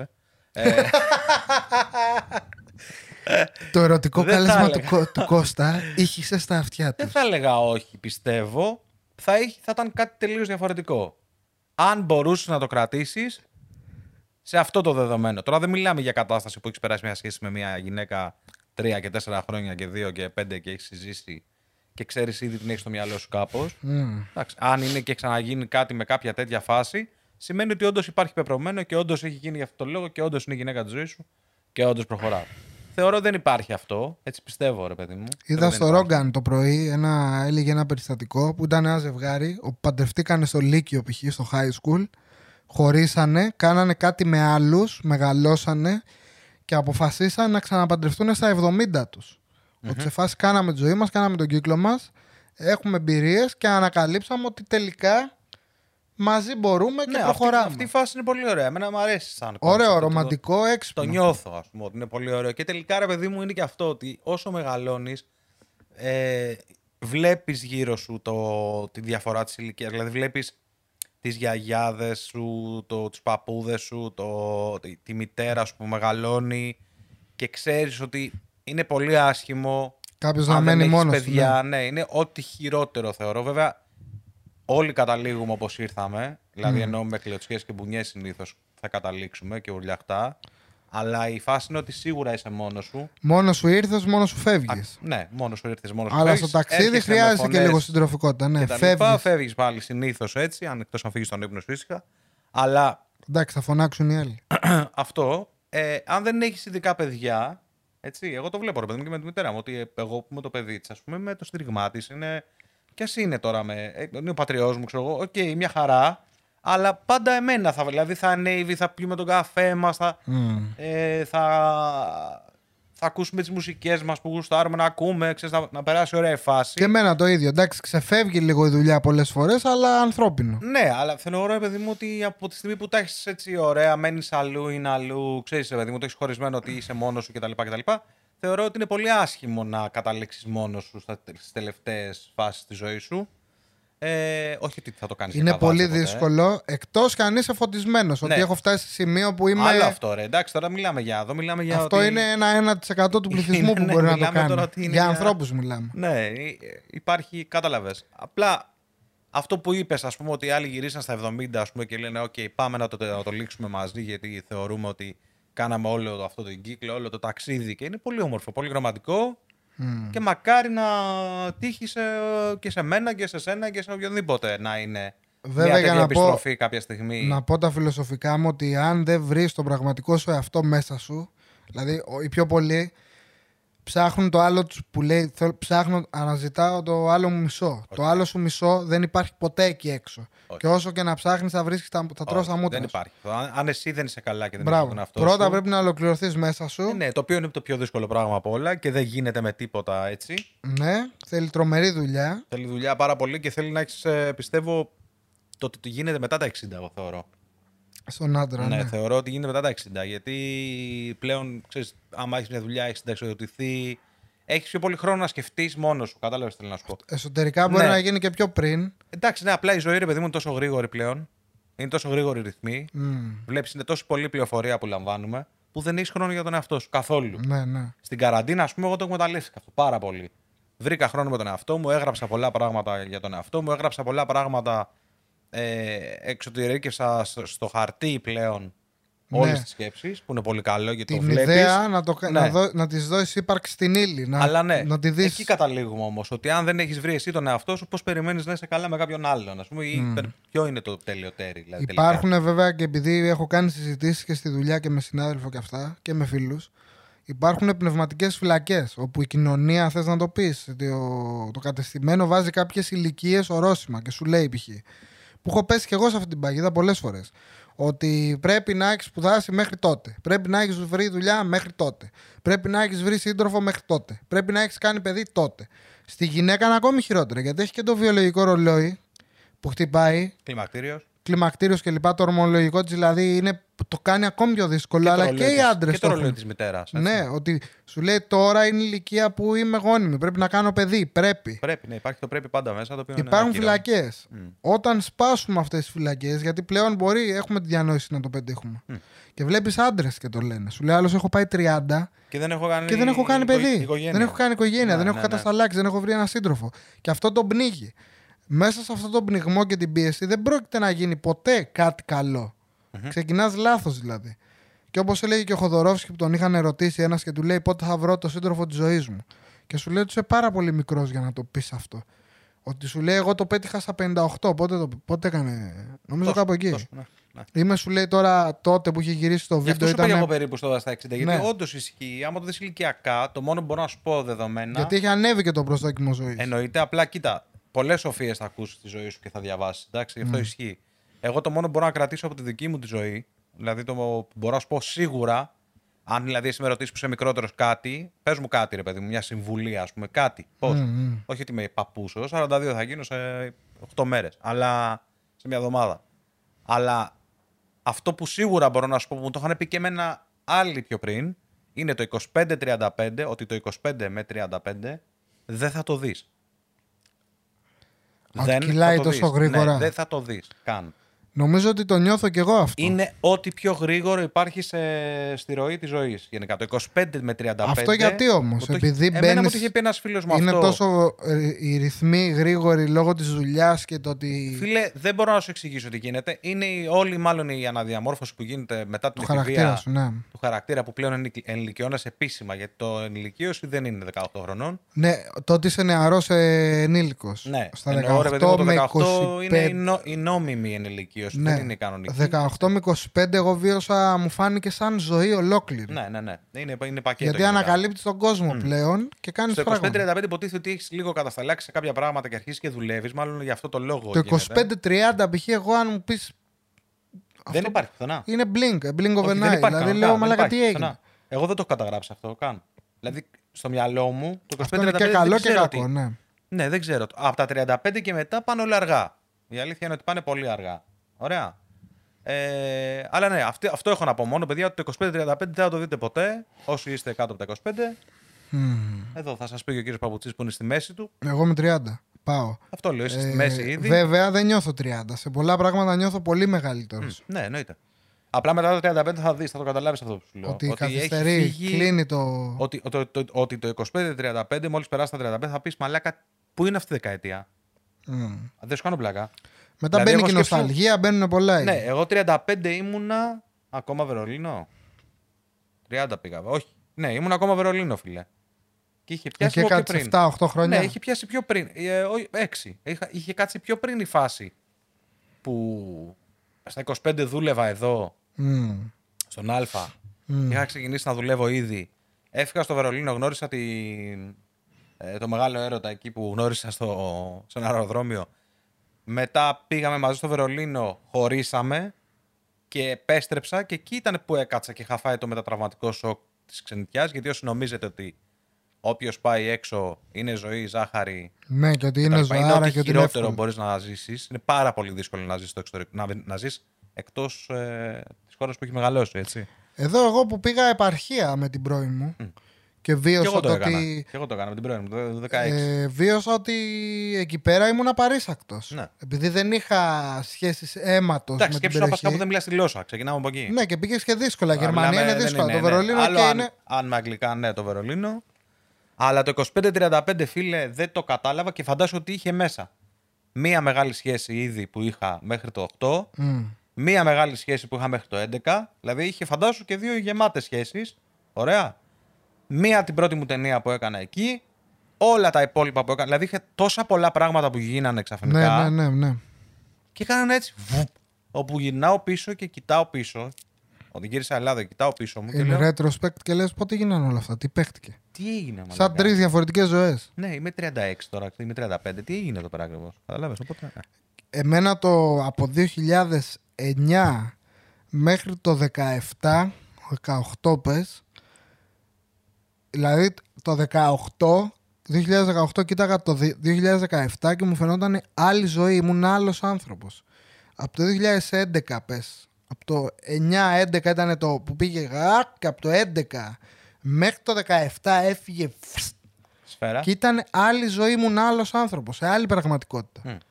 Και όσοι δουλεύουν βράδυ, και τώρα το βλέπεις με τον κορονοϊό που κλείνουν τα μαγαζιά 12 η ώρα, είναι ένας μικρόκοσμος, είναι μια άλλη πραγματικότητα. Ναι. Αυτοί που δουλεύουν σε αυτό το οικοσύστημα, που δουλεύουν σε νυχτερινά μαγαζιά, μπαράκια, κλαμπ κλπ., είναι άλλος κόσμος. Αυτό που λένε ο κόσμος της νύχτας. Μπορεί να μην έχει την εγκληματικότητα ή είναι λίγο ρευστά τα πράγματα. Αν θες να ζεις το έγκλημα, ζεις το έγκλημα. Αν δεν θες να μπαινοβγαίνεις, όλα γίνονται. Το ίδιο είναι για την Κολομβία. Που λένε όλοι ότι η Κολομβία θα πεθάνει. Είναι εγκληματικότητα, ναι. Είχα φίλο 5 χρόνια έμενε Κολομβία, δεν είχε ανοίξει ρουθούνη. Ενώ ρε. Ναι. Μου είπε, αν δεν μπλέξεις με ναρκωτικά και πουτάνες, ναι. Δεν έχεις πρόβλημα, δεν σε ακουμπάνε. Δεν υπάρχει κανένας λόγο. Όλες οι πραγματικότητες τρέχουν παράλληλα. Όλα τα σύμπαντα, όλες τα simulation, ό,τι θες. Αν θες να μπεις κάπου και αφήσεις ανοιχτά το ενδεχόμενο, θα μπεις. Αυτό. Εγώ, κοίτα, σαν έτσι με αυτό που είπαμε τώρα, αυτό που έχω να πω σε όλους σας είναι ότι πολύ απλά να εμπιστεύεστε το ένστικτό σας, θεωρώ. Όχι ότι αυτό που λέω εγώ ισχύει, απλά ποιο είναι το μάθημα, γιατί μετά από λίγο καιρό θα γυρίσετε πίσω σίγουρα και θα πείτε τι έγινε ρε μαλάκα τόσο καιρό, κατάλαβες. Εγώ θα έλεγα ότι το κλειδί είναι να εμπιστεύεσαι το ένστικτό σου, να δράς πραγματικά, να μην αναβάλεις πράγματα, κατάλαβες, δηλαδή εννοώ πάμε ρε παιδί μου, τώρα πάμε και πάμε. Να έχεις θάρρος, να τολμάς. Δεν ξέρεις πραγματικά αν θα ξυπνήσεις την επόμενη μέρα. Και αυτό και είναι ακούγεται μελό και το έχουμε ακούσει χιλιάδες φορές και ξέρω εγώ και ναι. Είναι αλήθεια. Ζήστε τη στιγμή και τη μέρα που λένε. Με φίλους μας, όπου και μητέρες και πατεράδες φίλων μας, όπου ξυπνήσαμε τα μάτια μέσα, ανοίξαμε τα μάτια μέσα ένα πρωί και λείπανε. Δεν είναι μόνο αυτό. Τίποτα. Δεν θα πω αυτές τις παπαριές του Κοέλιο, αλλά πραγματικά παρορμητισμός, full on, πάμε και ό,τι γίνει ρε. Και πολλοί κόσμος είτε ζει στο παρελθόν, κολλημένος, είτε ζει στο μέλλον. Κανείς δεν είναι στο τώρα. Τι εννοώ, ότι πολλοί ζουν τη ζωή τους και έχουν κολλήσει σε γεγονότα του παρελθόντος και ζουν σε αυτά. Και υπάρχουν άλλοι που ζουν στο μέλλον. Λένε τι θα γίνει αύριο, μεθαύριο, παραμεθαύριο. Δηλαδή είναι κολλημένοι μπροστά. Το παρελθόν σου είναι πολύ εύκολο να το πετάξεις. Για ποιο λόγο? Ενώ να μην είσαι κολλημένος στο παρελθόν σου. Αν έχεις την οτροπία στο μυαλό σου και περάσεις στην ψυχολογία σου μέσα ότι είμαι εδώ αυτή τη στιγμή με τον παπουτσί και κάνω podcast. Ωραία. Είμαστε αυτοί και κάνουμε αυτό. Ωραία. Γνώρισα αυτόν και αυτόν τον άνθρωπο αυτή τη στιγμή. Ναι, ωραία. Φάγαμε αυτό το φαγητό τώρα. Ναι. Σε ποιον πρέπει να είμαι ευγνώμων για αυτά τα πράγματα που ζω τώρα? Στο παρελθόν. Το παρελθόν σου σε φέρνει εδώ. Σε οδήγησε. Το παρελθόν σου σε φέρνει εδώ. Ναι. Άμα λοιπόν είσαι εδώ αυτή τη στιγμή με ό,τι αυτό συνεπάγεται, μόνο στο παρελθόν σου το χρωστάς. Οπότε, ό,τι άσχημη σχέση έχω κάνει στη ζωή μου, όσο χειρότερο τσακωμό έχω ρίξει στη ζωή μου, όσο μπινελίκι έχω φάει και έχω ρίξει, όσους φίλους έχω σπάσει και όσους καινούργιους έχω δεχτεί με ανοιχτές αγκάλες, το χρωστάω στο παρελθόν μου. Οπότε ποτέ δεν πρόκειται να έχω μανούρα με το παρελθόν μου. Το παραδέχομαι. Στο μέλλον δεν ξέρω τι γίνεται. Ζω στο τώρα. Απλά. Μου είχε σκάσει και ένα ωραίο. Δεν θυμάμαι σε ποιο σημείο στη ζωή μου το είχα σκεφτεί. Φαντάστηκα τη ζωή μου σαν να είμαι πάνω σε ένα κανό, το οποίο μεταμορφώνεται και είναι πάνω σε ένα ποτάμι. Και αυτό το ποτάμι με οδηγεί. Εγώ μπορεί να ανοίξω πανιά ή να κάνω κουπί. Δηλαδή να επιταχύνω, να φρενάρω την κατάσταση, να ρίξω άγκυρα, να σταματήσω κάπου, αλλά αυτό συνεχίζει. Και η ζωή με περνάει από διάφορα μονοπάτια και διάφορα νησιά, ας πούμε. Το φαντάστηκα έτσι. Ότι κάποια στιγμή με πηγαίνει σε μέρη τα οποία έχουν πράγματα. Θα σταματήσω, θα έρθει κόσμος, θα επικοινωνήσω, θα γνωρίσω, θα κερδίσω, θα μάθω. Θα έχει εκεί πέρα εμπόριο, θα πάρω καρπούς, θα περάσω καλά, θα έχει γυναίκες, δεν θα έχει. Κάποιες στιγμές εκεί, επειδή περνάω καλά, μπορεί να το φρενάρω, να προσπαθήσω, αλλά η ζωή σε σπρώχνει, προχωράει. Και πρέπει να αφεθείς εν τέλει, δεν μπορείς να το κρατήσεις αυτό. Καλά, ναι. Αυτό προχωράει. Κάποια στιγμή θα φτάσω σε σημεία που είναι έρημος και θα υποφέρω. Εκεί θα προσπαθήσω, όσο και να σκοτωθώ να το περάσω, δεν θα πάει πιο γρήγορα το γαμμένο το ποτάμι. Αυτό το λέμε, ποτάμι ναι. είναι ποτάμι. Ναι. Θα το αφήσεις, πρέπει να αφαιθείς και θα σε πάει μετά αλλού. Έτσι ακριβώς. Ναι. Δεν πρέπει να αγκιστρώνεσαι δηλαδή Sonic and Dead. Δεν σταματάει. Τίποτα, όχι. Δεν βγάζει και πουθενά, ρε φίλε, δηλαδή το παρελθόν και το παρελθόν. Δηλαδή μόνο μανούρα κάνεις. Επίσης δεν μπορείς και να προβλέψεις. Τι θα γίνει μετά. Ναι, το ότι ναι. τι νησί έχει μετά. Πού θες να ξέρω. Πρέπει να είσαι αυθόρμητος. Αυτό να τολμάς και πάμε. Αυτό σου λέω. Πας και ό,τι γίνει. Γιόλο, ρε φίλε, πάμε. Αυτό, γιόλο. Εντάξει, και εν τέλει. Αν δεν εγκληματείς κατά τον άλλον να κάνεις ακρότητες. Αυτό σου λέω. Αν δεν ενοχλείς κανέναν Ναι. άλλον και εσύ απλά παίρνεις ένα ρίσκο για τον εαυτό σου. Αυτό. Το ρίσκο σε κρατάει νέο. Μπράβο. Οπότε ξέρεις, όσο ρισκάρεις, πιο νέος θα νιώθεις. Και ο φόβος είναι ενθύμηση το ότι είσαι ζωντανός. Ναι, δηλαδή είτε αυτό είναι είναι. ένα skydiving, είτε είναι ότι πάω να την πέσω στα μούτρα της Άννας Μαρίας Ηλιάδου, πώς λέγεται αυτή. Τι έκανα. Δεν είπαμε, δεν πάμε σε 3 ονόματα. Όχι, δεν πάμε, αλλά τι να κάνω, αφού αυτή είναι ωραία. Δεν ξέρω ποια λες. GNTM. Α, Άννα Μαρία, ναι. Το ελαφάκι, το ελαφάκι. Ο Μπάμπη. Με τον κόμμα στο ψηλό τι έγινε Ναι, καλά. μια χαρά. Εντάξει. Να είχαμε να λέγαμε και να είχαμε να πούμε. Ωραία.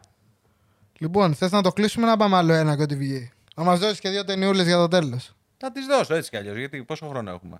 Restart και δίνεις ταινιούλα. Πες μας καμιά ταινιούλα να δούμε. Θες Netflix. Λοιπόν, που είναι εύκολα προσβάσιμο. Πάμε να δούμε Netflix. Λοιπόν, τι τρέχει στο Netflix από ταινίες. Αυτή την εβδομάδα στο Netflix. Ρεύτηκες. Όχι. Α. Πω. Λοιπόν, για τους λάτρεις του μυστηρίου και thriller, υπάρχει μια κορεάτικη ταινία στο Netflix η οποία είναι πολύ θαμμένη και δεν ξέρω γιατί δεν την ξέρει πολλοί κόσμος, αλλά όπου την έχω προτείνει έχουν πάθει σοκ. Λέγεται The Forgotten. The Forgotten. Και στα ελληνικά κάτι πώς το μεταφράζει. Ο ξεχασμένος. Ο ξεχασμένος. Δεν ξέρω πώς το μεταφράζει. Είναι τελείως γελίο. Τέλος πάντων, The Forgotten λέγεται, κορεάτικη. Δείτε την οπωσδήποτε. Είναι κλασικής κορεάτικης κοπής, που σημαίνει πολύ suspense. Ανατροπές. Άψογη φωτογραφία, άψογη σκηνοθεσία, άψογη ηθοποιή. Color πανέμορφο. Ό,τι να είναι και εννοείται παράνοια, full παράνοια. Ράνια. Από τα μισά και μετά δεν το πιστεύετε. Νομίζεις ότι έβλεπες άλλο έργο. Ναι, κανονικά. Σε πάει από εδώ, σε πάει από εκεί, λες. Για να δω. Μήπως το πάει έτσι. Εντάξει, γενικά Κορέα, ρε παιδί μου. Κάτι παίζει. Είσαι σίγουρος ότι. Και κάνει ένα τσαφ και πάρτα. Λοιπόν, πρώτη ταινία, The Forgotten. Από ταινία. Ωραία. Άλλη ταινία στο Netflix, το Platform. The Platform. Ποιος μου το έλεγε το Platform πάλι? Εγώ. Όχι. Μου το είπες εσύ. Και το είχε πει και η Ηλιάνα. Μπράβο. Μπράβο, Ηλιάνα. Λοιπόν, μπράβο, Ηλιάνα. Ταινία είναι το Platform, είναι σειρά. Η Παναγία. Καλά, εντάξει. Αυτό. Μπράβο, Ηλιάνα. Χαρακτήρια. Λοιπόν, η IKEA πες να πάει. Λοιπόν, η IKEA έχει ντουλάπες, έχει.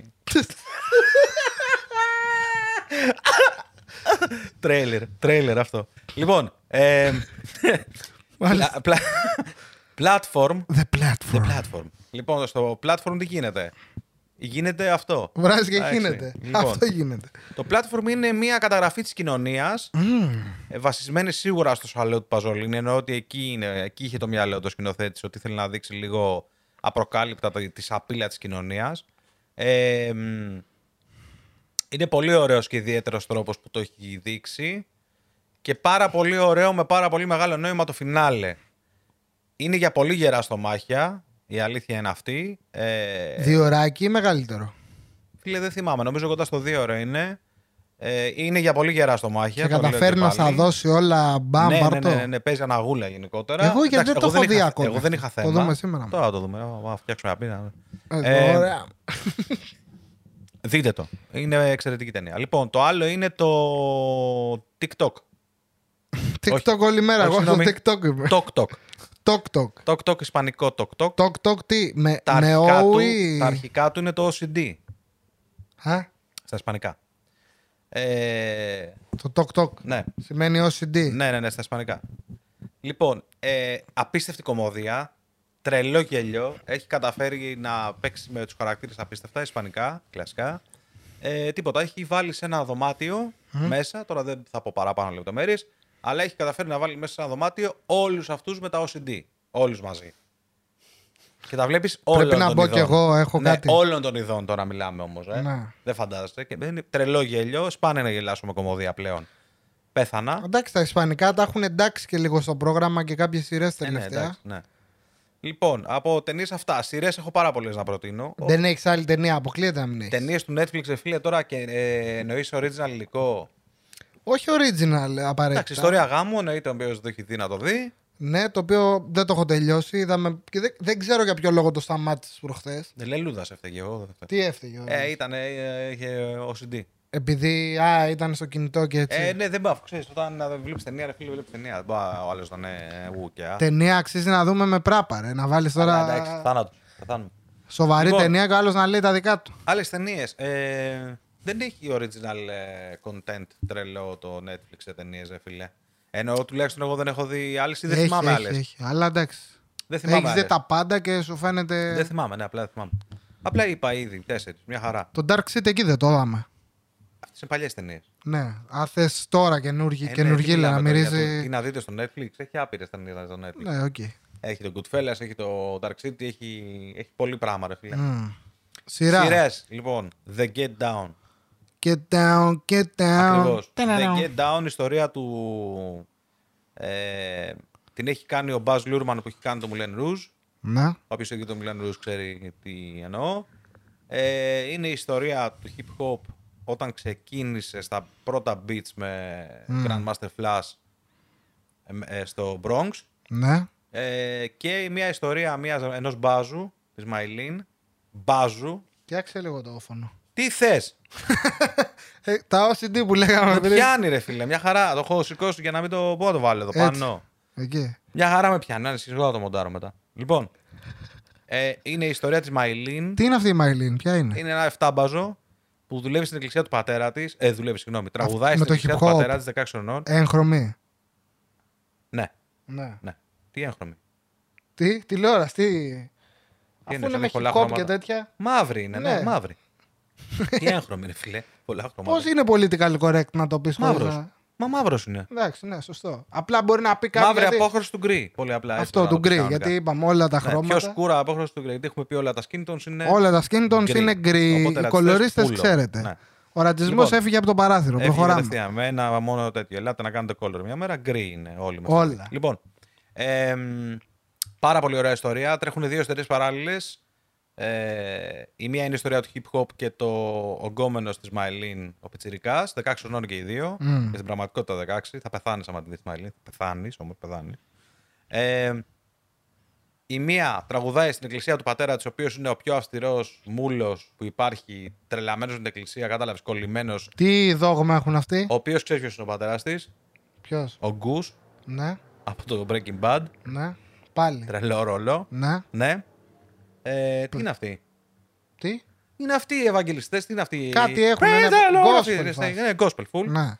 Και τραγουδάει και αυτή και ήθελε να γίνει η αστέρι της η καινούργια Donna hip hop, Summer. ναι. Όχι hip hop, αυτή ήταν για disco. Α, οκ. Θέλω να σου πω.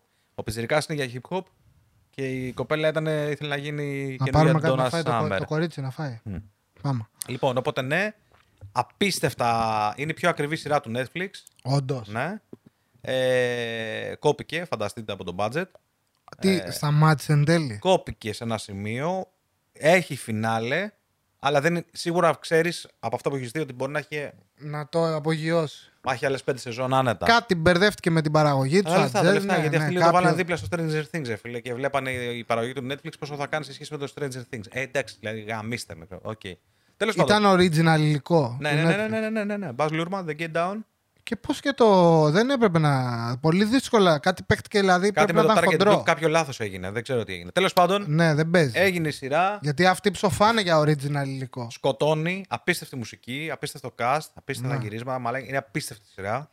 Πραγματικά εξαιρετική, να τη δείτε. Και έχει πάρα πολύ και βία, έχει και σεξ, έχει και μουσικάρες, έχει και γέλιο. Έχει Ντρόγκια full, έχει. Ντρόγκια full, ό,τι θες έχει full. Ωραία, το δω. Λοιπόν, άλλη σειρά που είδα καινούργια το Hollywood. Απίστευτη ιστορία του Hollywood. Ναι, αυτό πρέπει. 30 κάτι. Αυτό πρέπει να το δω. Θα φάω καψούρα εκεί. Ξεμπρόστιασμα full στο Hollywood. γαμό και τα καλά του και τα κακά του, εννοείται full όμως. Το Hollywood πάλι περνάει κρίση. Κρυσάρα. Παντού. Δεν νομίζω ότι θα τη βγάλει καθαρή αυτή τη φορά. Γιατί δεν έχει το μονοπόλιο που είχε. Ναι. Γιατί έχουν μπει τώρα, που λέμε Netflix, έχουν μπει στις δρομητικές πλατφόρμες και τα μεγάλα στούντιο παραγωγής του Hollywood κλαίνε. Σειρά. Το Sense8 των αδερφών Wachowski που έχουν κάνει το Matrix, δεν το συζητάμε. Είναι τόσες πολλές σειρές, φίλε. Το Sinner με τον Baz Luhrmann. Το Sense8 το είχα δει. Με τον Baz Luhrmann, λέω καλά. Με τον Bill Pullman. Μοιάζουν. Μην πεις τίποτα. Με τον Bill Pullman. Δεν λέω τίποτα. Bill Pullman, Baz Luhrmann, ίδιο. Ναι. Και παίζει και η Jessica Biel, το άλλο μπάζο. Το είδα ρε. Όπα ρε. Τώρα κατάλαβα ποιο λες. Μία σεζόν έχει. Κομπλέ. Δεν έχει πει, έχει 3. Στο Netflix είναι οι 2 πλέον. Έχει μπει και δεύτερη στο The Sinner. Έχει και τρίτη από ό,τι μου είπαν, ναι. Το The Sinner το είδαμε το που βγήκε. Το είχα δει από τον Joe Rogan που του συζητάγανε. Ξεκινάει, βλέπεις το τι γίνεται με την κοπέλα στη λίμνη και λες μα τι έγινε εδώ. Και μετά έτσι όπως τον μπλέκει προσπαθείς τώρα λες είναι σε φάση paranormal, έχει μπλέξει σε κάποια λέσχια αυτή κάτι περίεργο. Δεν δίνω. Και το δίνει τόσο έξυπνα και τόσο ωραία και ο αστυνομικός πώς λέγεται, ο detective. Ο Bill Pullman. Μπράβο. Lost Highway. Αλλού. Lost Highway. Ναι. Αλλού. Ναι ρε, αλλού. Τώρα η δεύτερη σεζόν είναι με την ίδια ή είναι άλλο story? Όχι, άλλο story. Πάλι ο Pullman σε άλλη πόλη, άλλο σκηνικό. Έλα ρε, θα το βάλω το δω. Λοιπόν, ρε φίλε, είναι τόσες πολλές. Τώρα τι να πω, Love, Death and Robots, ας πούμε, είναι πολλά ρε φίλε. Love, Death and Robots. Love, Death and Robots, ναι, είναι πολλά, δεν μπορώ να πω τώρα. Είναι πραγματικά πάρα πολλές σειρές οι οποίες. Βέβαια, εγώ δεν έχω χρόνο για σειρά αυτή τη στιγμή. Δηλαδή, μια ταινία, ένα 2 ωράκι, οκ. Σειρά δεν μπορώ να δεσμευτώ.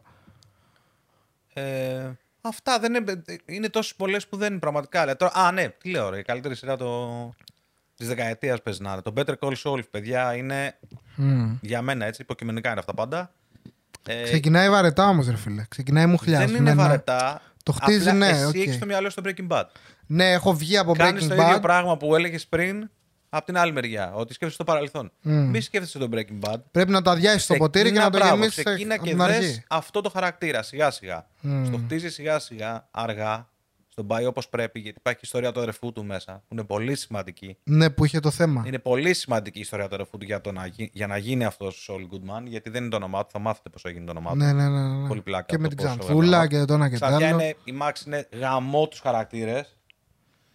Και ο παππούς γαμάει. Και επίσης, παιδιά, ότι σε ένα σημείο φτάνει να συναντήσεις. Φτάνει να συναντήσεις Χέκτορ Σαλαμάνκα, Τούκο, Γκάς. Τούκο γαμάει. Μάικ. Η ιστορία του Μάικ. Στο σπίτι που πάνε εκεί στον Τούκο. Η ιστορία του Μάικ όλη από την αρχή. Ναι. Όλη η ιστορία του Μάικ. Πώς έγινε. Ότι ήταν φύλακας στη δικαστήρια. Που του άνοιγε την μπάρα του Σολ. Ναι. Και δεν πλήρωνε ο άλλος και έκανε. Πώς έγινε ο Μάικ.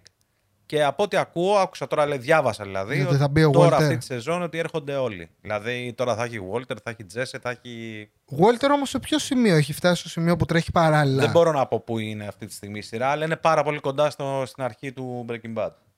Εκτός αν το πιάσει λίγο πιο μετά. Γιατί κοίταξε, δεν μπορώ να πω τώρα γιατί είναι αμαρτία.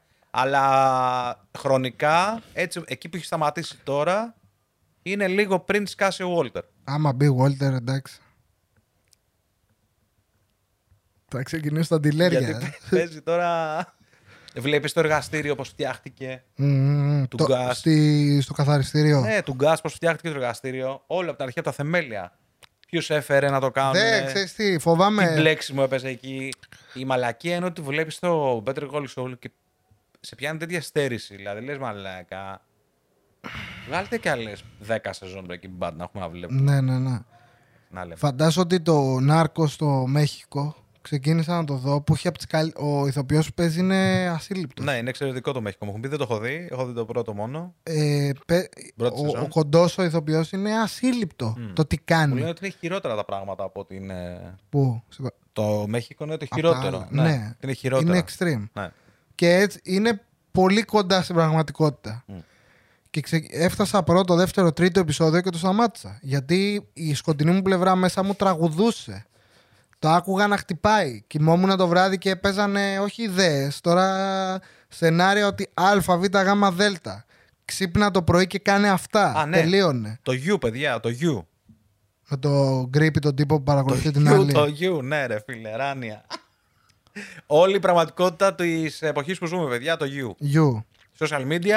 Γιατί η φάση γκομενίτσα, είναι cringe. Ναι, η φάση είναι cringe. Και ο τύπος ο οποίος δεν έχει social media. Απλά, που δεν έχει social media. Καθόλου. Και στο σήμερα, για να το κλείσουμε, εάν κορίτσια βρείτε κάποιον και είναι σε ένα ηλικιακό, δεν ξέρω, target group κοντά στα 30 συμπλήν και σας πει ότι για κάποιο λόγο δεν έχει social media αυτό το άτομο, μακριά. Απλά μακριά. Εάν σας πει δεν έχω και είναι τόσο... Είχα φίλοι πρόσφατα που μου λέγε ρε φίλο δικός μου, δεν είναι έτσι φάση. Ναι, δεν είναι τέτοια φάση. Δεν ασχολείται. Εγώ και ναι.